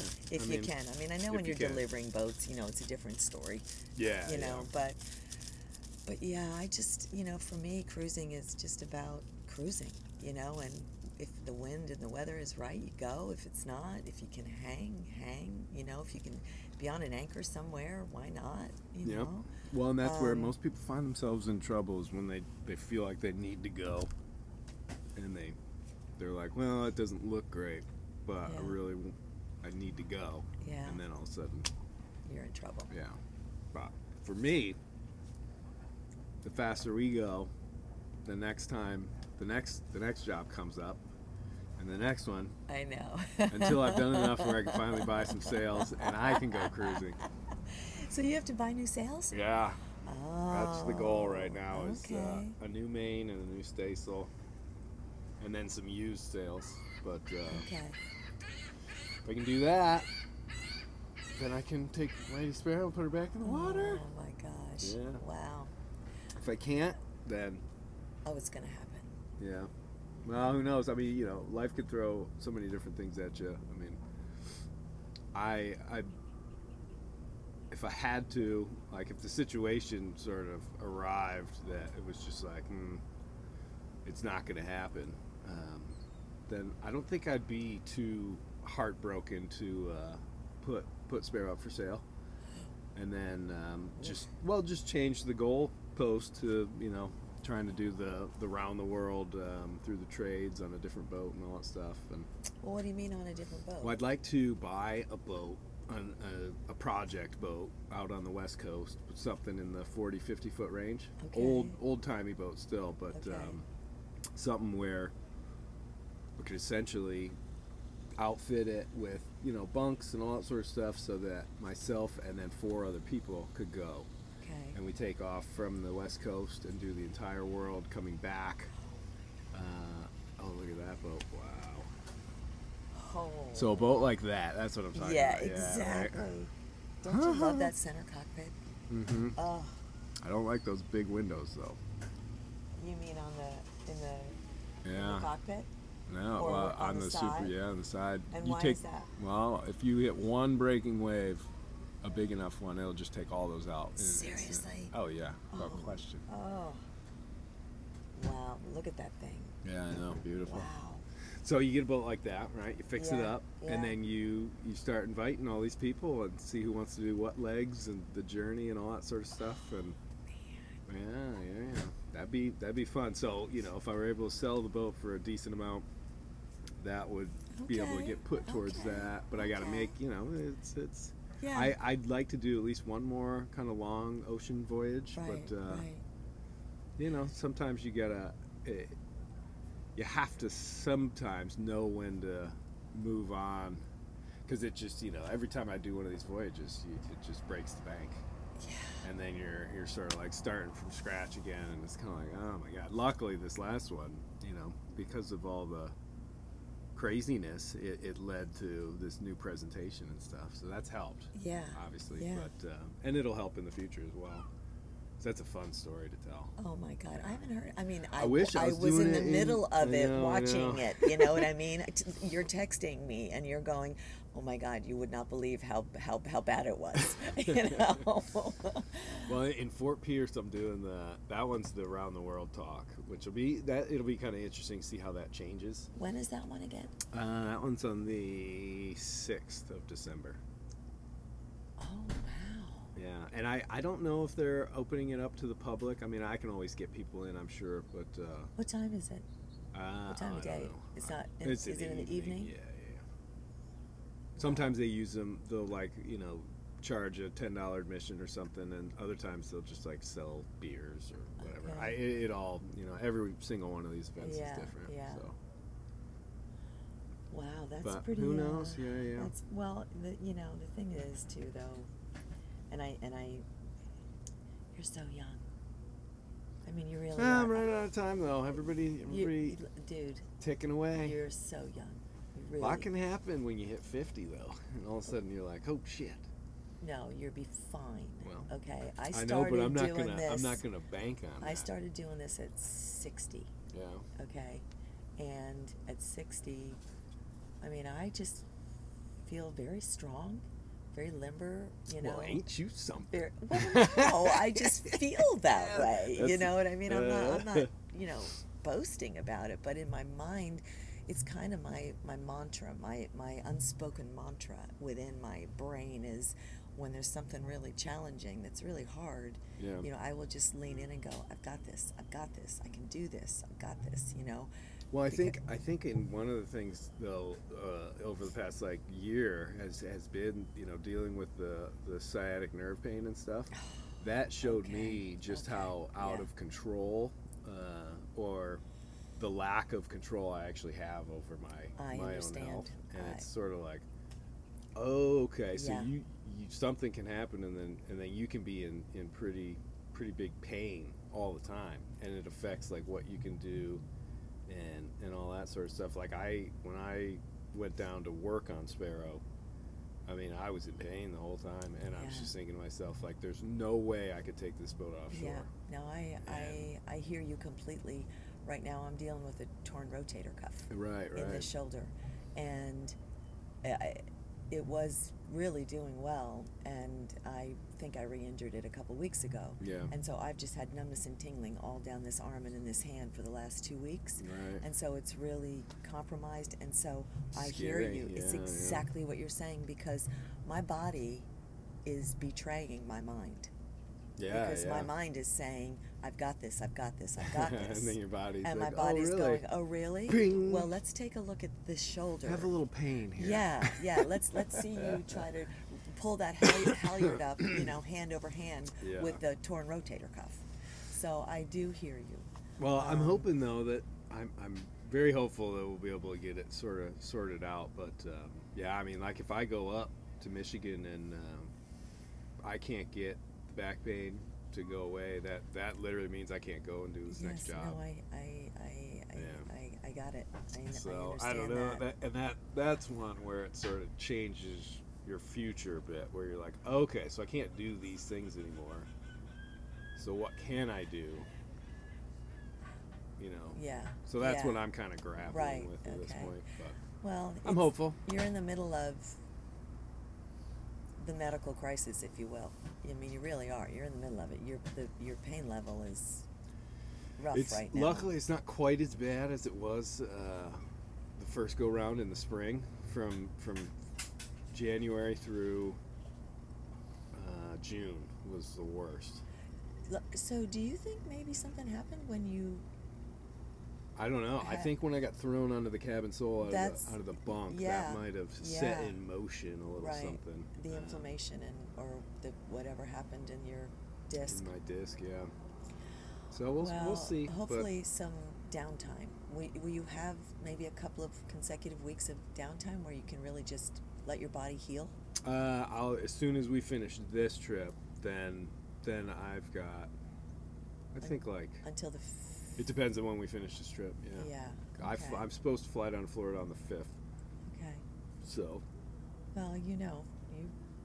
We'll get down to Lake Charleston, I think, Okay. and I'll then fly we'll get back you going. ASAP, and then Okay. hopefully I'll be able to see this guy.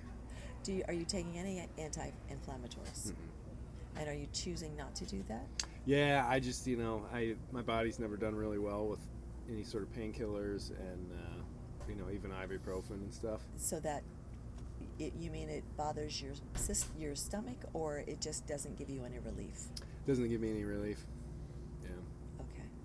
And I think that just has to do with the fact that it's like a nerve thing, because the nerve is just like, it's like, oh yeah, throw that at me. I mean, unless you're taking like Oxycontin or something. Well, but why is your nerve irritated? Is your nerve irritated because you've got it pinched, you've got a bulging disc, or is your nerve irritated because you've got muscle strains? Right.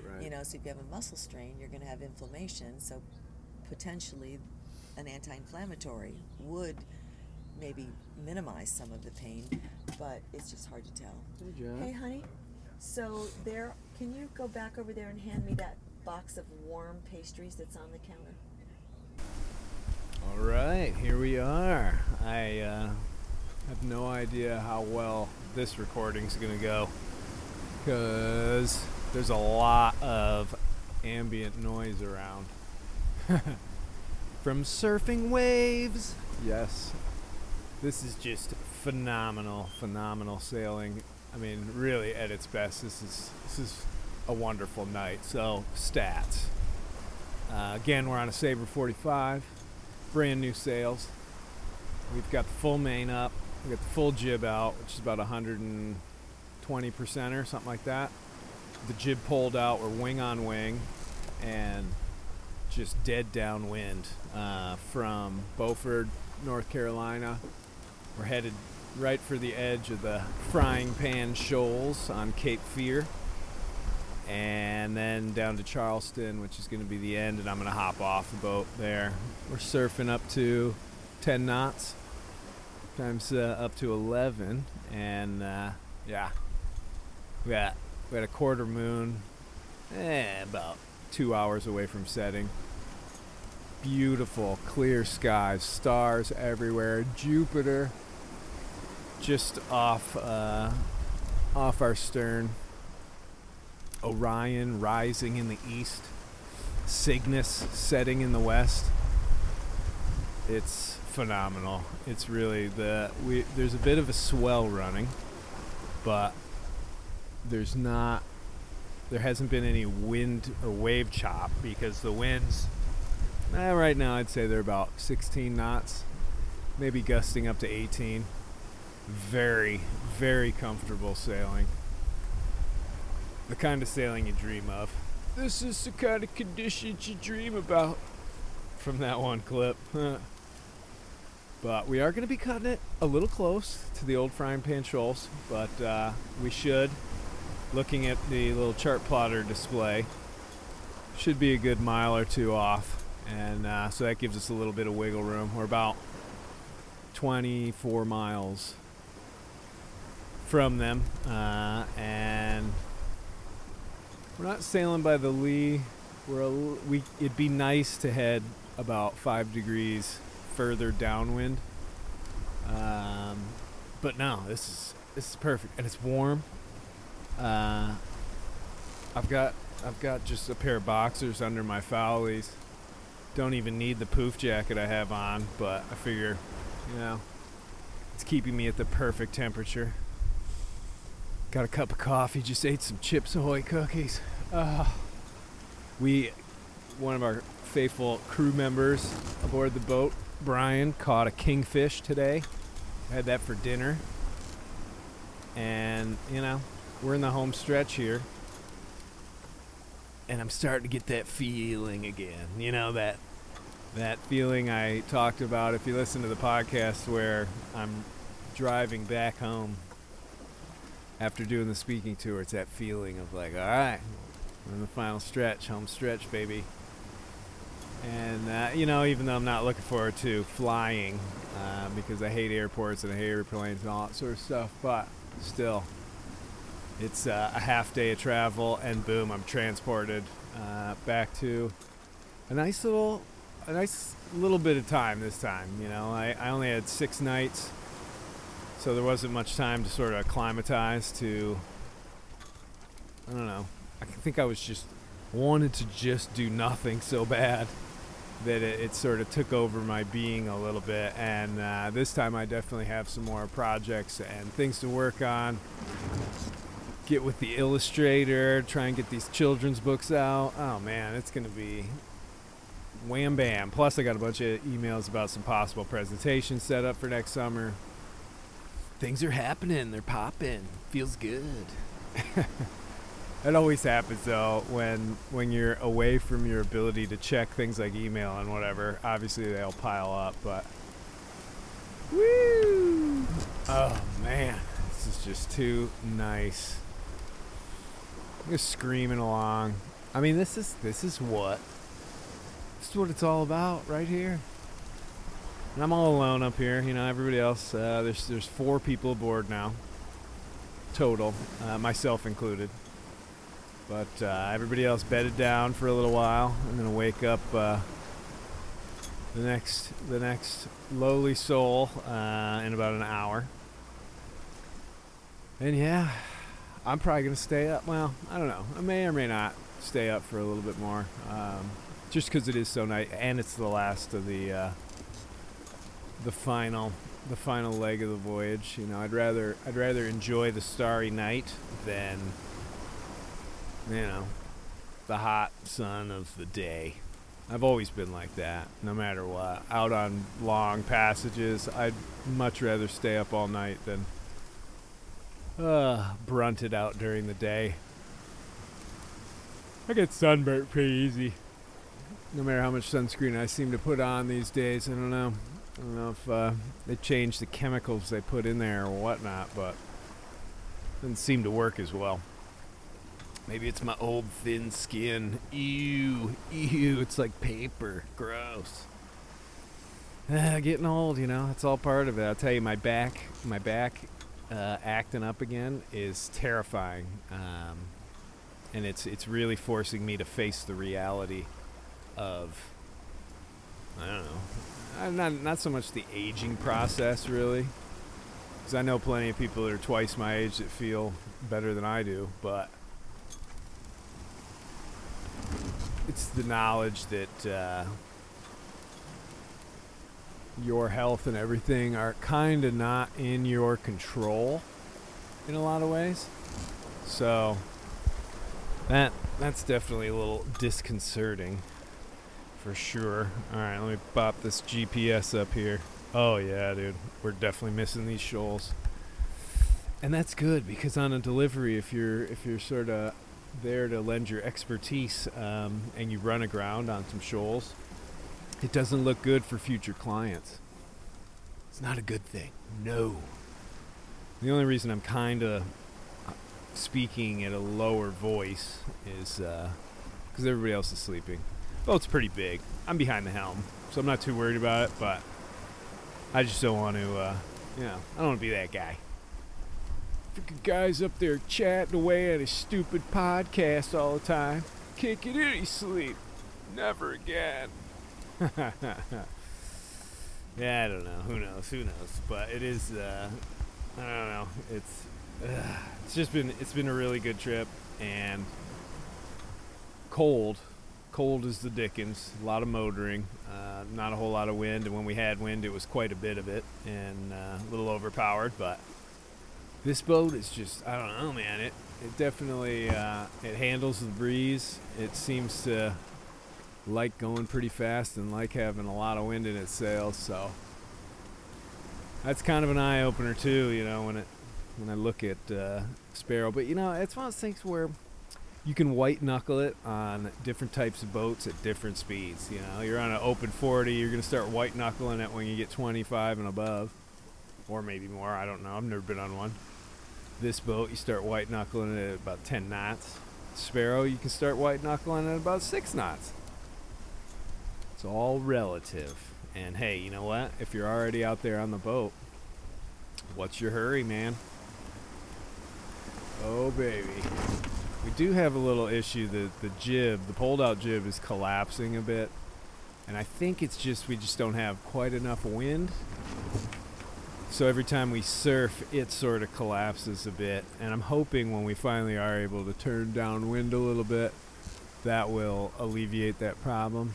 Either that or the wind picks up a little bit more, which it was kind of forecast to do, but the forecast, you know, that's a pretty exact thing to be like, well, it's going to drop off by 4 knots, or it's going to boost up by 6 knots at exactly 11:32. Although those little computer phone devices sure would try and tell you that they can do that. That is the first stop back home. Going to the old Verizon store, can get myself a brick phone, and I'm kind of looking forward to it. It's been a lot of cell phones and stuff like that on this trip, and it is definitely an eye opener of how much time do you actually want to spend in your life staring at a little tiny box, a little tiny itty bitty screen. I mean, when I think about my life and looking back on it, you know, I'm very fortunate to grow up at a time where we didn't have those things. So, you know, you have all these other creative and fun things that you did when you got super bored and you just had to come up with something to do. Well, that little box takes care of that. You can just whisk the hours away. And not that I'll totally go sans without it, because obviously I still want to post things and everything like that. But I kind of want to separate it to the point where, you know, I just don't have it with me. I don't need it all the time. And I'm assuming that they must have a brick phone that has a decent camera now, so I can still take some pictures here and there. But, you know, if I'm out trying to make content on a boat somewhere, obviously I'll have the iPhone, but it's just the day-to-day. Just don't want it. So that's my last. And no more rant on that, but I will hopefully get that sorted out when I get back, and then I'll brag about my brick phone and the reactions I get from people who are like, "You're an idiot. What's up, Stone Age caveman? Your cave phone." I'll turn it right around on him and be like, "You're the idiot, wasting your life. That thing will rot your brain. Rot your brain, it will." Oh man, this wind is just, oh, listen to that. Oh, the lovely sound of surf. Ah. But yeah, I'm kind of looking forward to this moon dropping down below the horizon. It's going to give me some pretty epic stars. I mean, we're close to the shore, so it's not going to be spectacular by any means, but definitely freaking awesome. Whoa. Jeez. We are definitely rolling a bit, that's for sure. Got the old roll going. Very reminiscent of Sparrow. I've spent so much time going straight downwind, it's crazy. But hey, you know what? If that's the fastest way and it gets you there and you have to do it, then you just do it. You grunt up to it, you like saddle up, roll me to timbers. But yeah, God, it just feels so great to be out here and just ripping. Not just, I don't know. It's like there's something about this old-timey, traditional, dead-down wind sailing.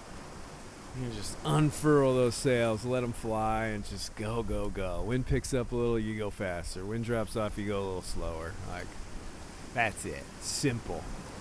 Simplest kind of sailing you can do. What could be better? Easy, easy. Ooh.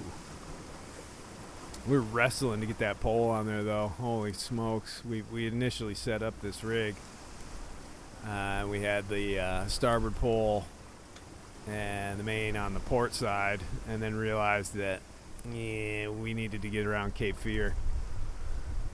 So we then jibed and switched it up, but trying to reclip the pole onto the sheet, because we're actually clipping it right to the bowline loop.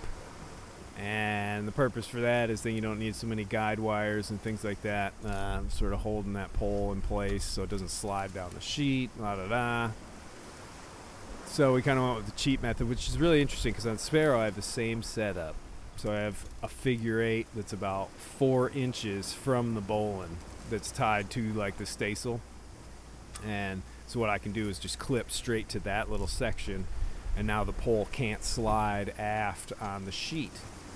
And after doing it so many times and knowing all the angles and all that sort of stuff, I know that I just need to reroute the sheet through, the aft lower and the upper shroud, and I set the jib car, the block, in the right spot, and I can actually sheet it in to a point where I don't have it exact, but pretty darn close, so that I can set everything up with the staysail down, clip the pole to it, all that stuff, and just come back and hoist the sail.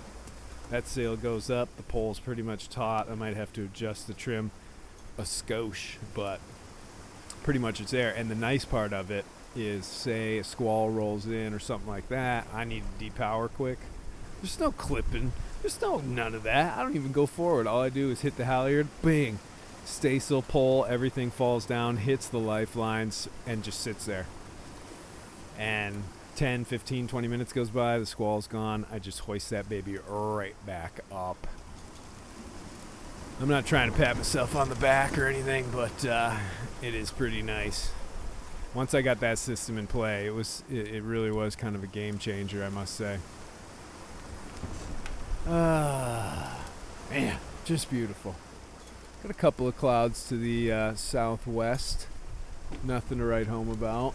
But where the wind is coming from, we got nothing but big old Orion looming full force. We got Betelgeuse at one end.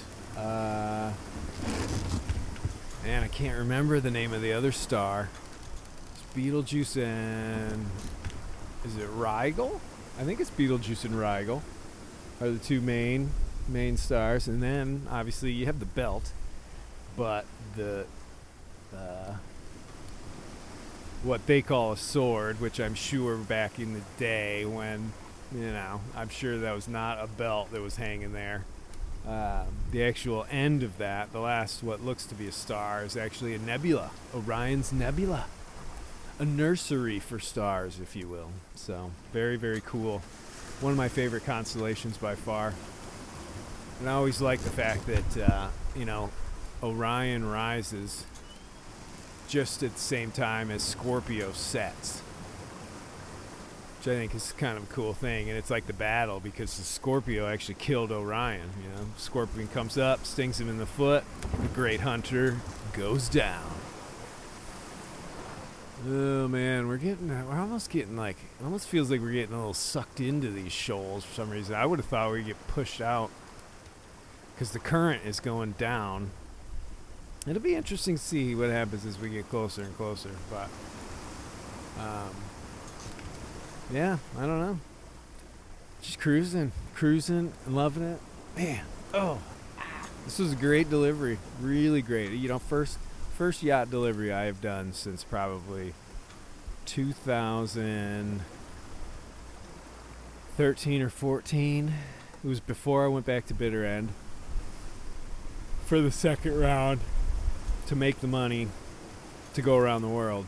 That was the last time I did yacht deliveries, and we did a handful of them, a couple from BVI up to New York. I actually did a motor yacht, an Ocean Alexander, up through the Bahamas. That was a lot of fun. Shout out to Richard and Helga. Wicked. And yeah, I don't know, other than that, it's been a while. And I must say, ooh, big surf. That's a 10 knotter right there. I must say I was a tad bit nervous.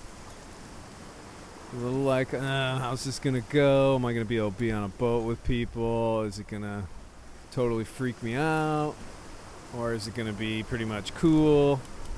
And I have to say, it's definitely been pretty darn cool. We've all had a really good time, and doing the solo watches and everything helps out a lot because you're not all over. There would be a couple of times a day, usually during meals, where everybody's awake at the same time, but the rest of the time people are sleeping. You get the boat to yourself. We haven't had and we don't have any like huge music enthusiasts. I mean, I am for sure, but I just put one little ear pod in and jam some tunes, nothing too loud, because you got to have your, you got to be able to hear whatever. Never underestimate the importance of your auditory sense on a boat, because you can hear when things go wrong. And if you plugged in headphones on a boat, like both of them, insane. That's just crazy. Your ears are going to tell you just about as much as your eyes will, for sure. But yeah, it's just jamming. But it is kind of nice, because sometimes you get on boats and people are like, dude, you gotta listen. They're jamming music that maybe you're not the biggest fan of kind of all the time. You had to, that was always sort of the thing. You hop on a delivery down to the islands, and the owner's super stoked about his Jimmy Buffett lifestyle, and decides to listen to nothing but Jimmy Buffett. Shout out Jimmy, I love you, you're absolutely phenomenal, but I'm not listening to you for 12 days straight, day and night. Cheeseburger in paradise. But I do, hey, Buffett's king, man. He's a goat. That dude was a legend, and he's got great tunes for sure. I'm not coming down on him. God rest his sweet soul. He's a national treasure. My old man, Jim Bob, friend of the show. Shout out Jim. He's been on the show before. He actually got on stage one time and was dancing.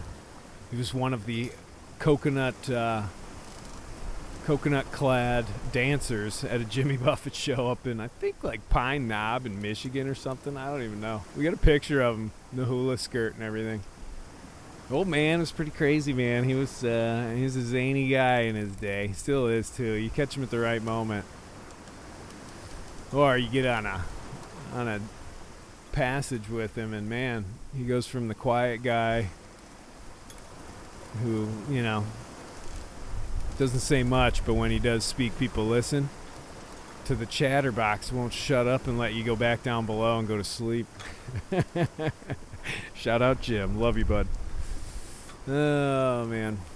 But yeah, so we're creeping in on the shoal. I got to start getting my game face on. It's going to start shallowing up. Right now we're in 103 feet of water, but that is going to be sliced in half very shortly. We probably should see depths as shallow as about 30 feet, but only for about 20-30 minutes, and then we're out of there from there. So looking pretty good. That's my report. I'm sticking to it, and hopefully this audio actually worked. All right, thanks for listening. Back to sailing.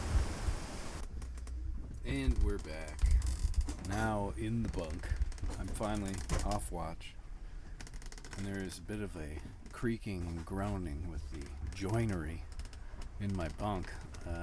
Not sure if the mic is picking that up or not. I'm 100% sure it is. It must. We had a faux pas go on not too long ago where someone set an alarm. That's a big no-no when there's a bunch of people sleeping on a boat because she forgot about the alarm and proceeded to be on deck, and it went off until somebody else woke up.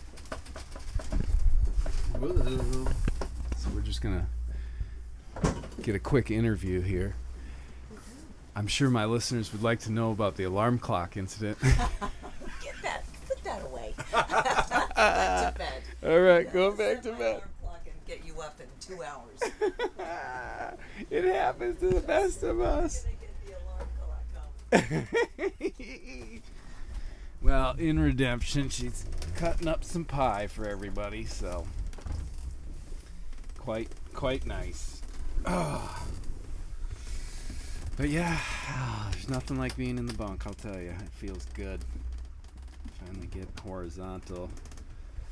Stayed up pretty late on this watch, but it's just before midnight. Beautiful scene still. We've even got a little lightning dancing off into the horizon. Shooting stars all over in the sky. Peak is going to be even later, so I'm going to get up in about 3-4 hours, catch that, and then watch the sunrise. I mean, what could be better? So I'm going to get some shut-eye. And I don't know, this may be the last update on the pod until we do a wrap-up show. So, good night.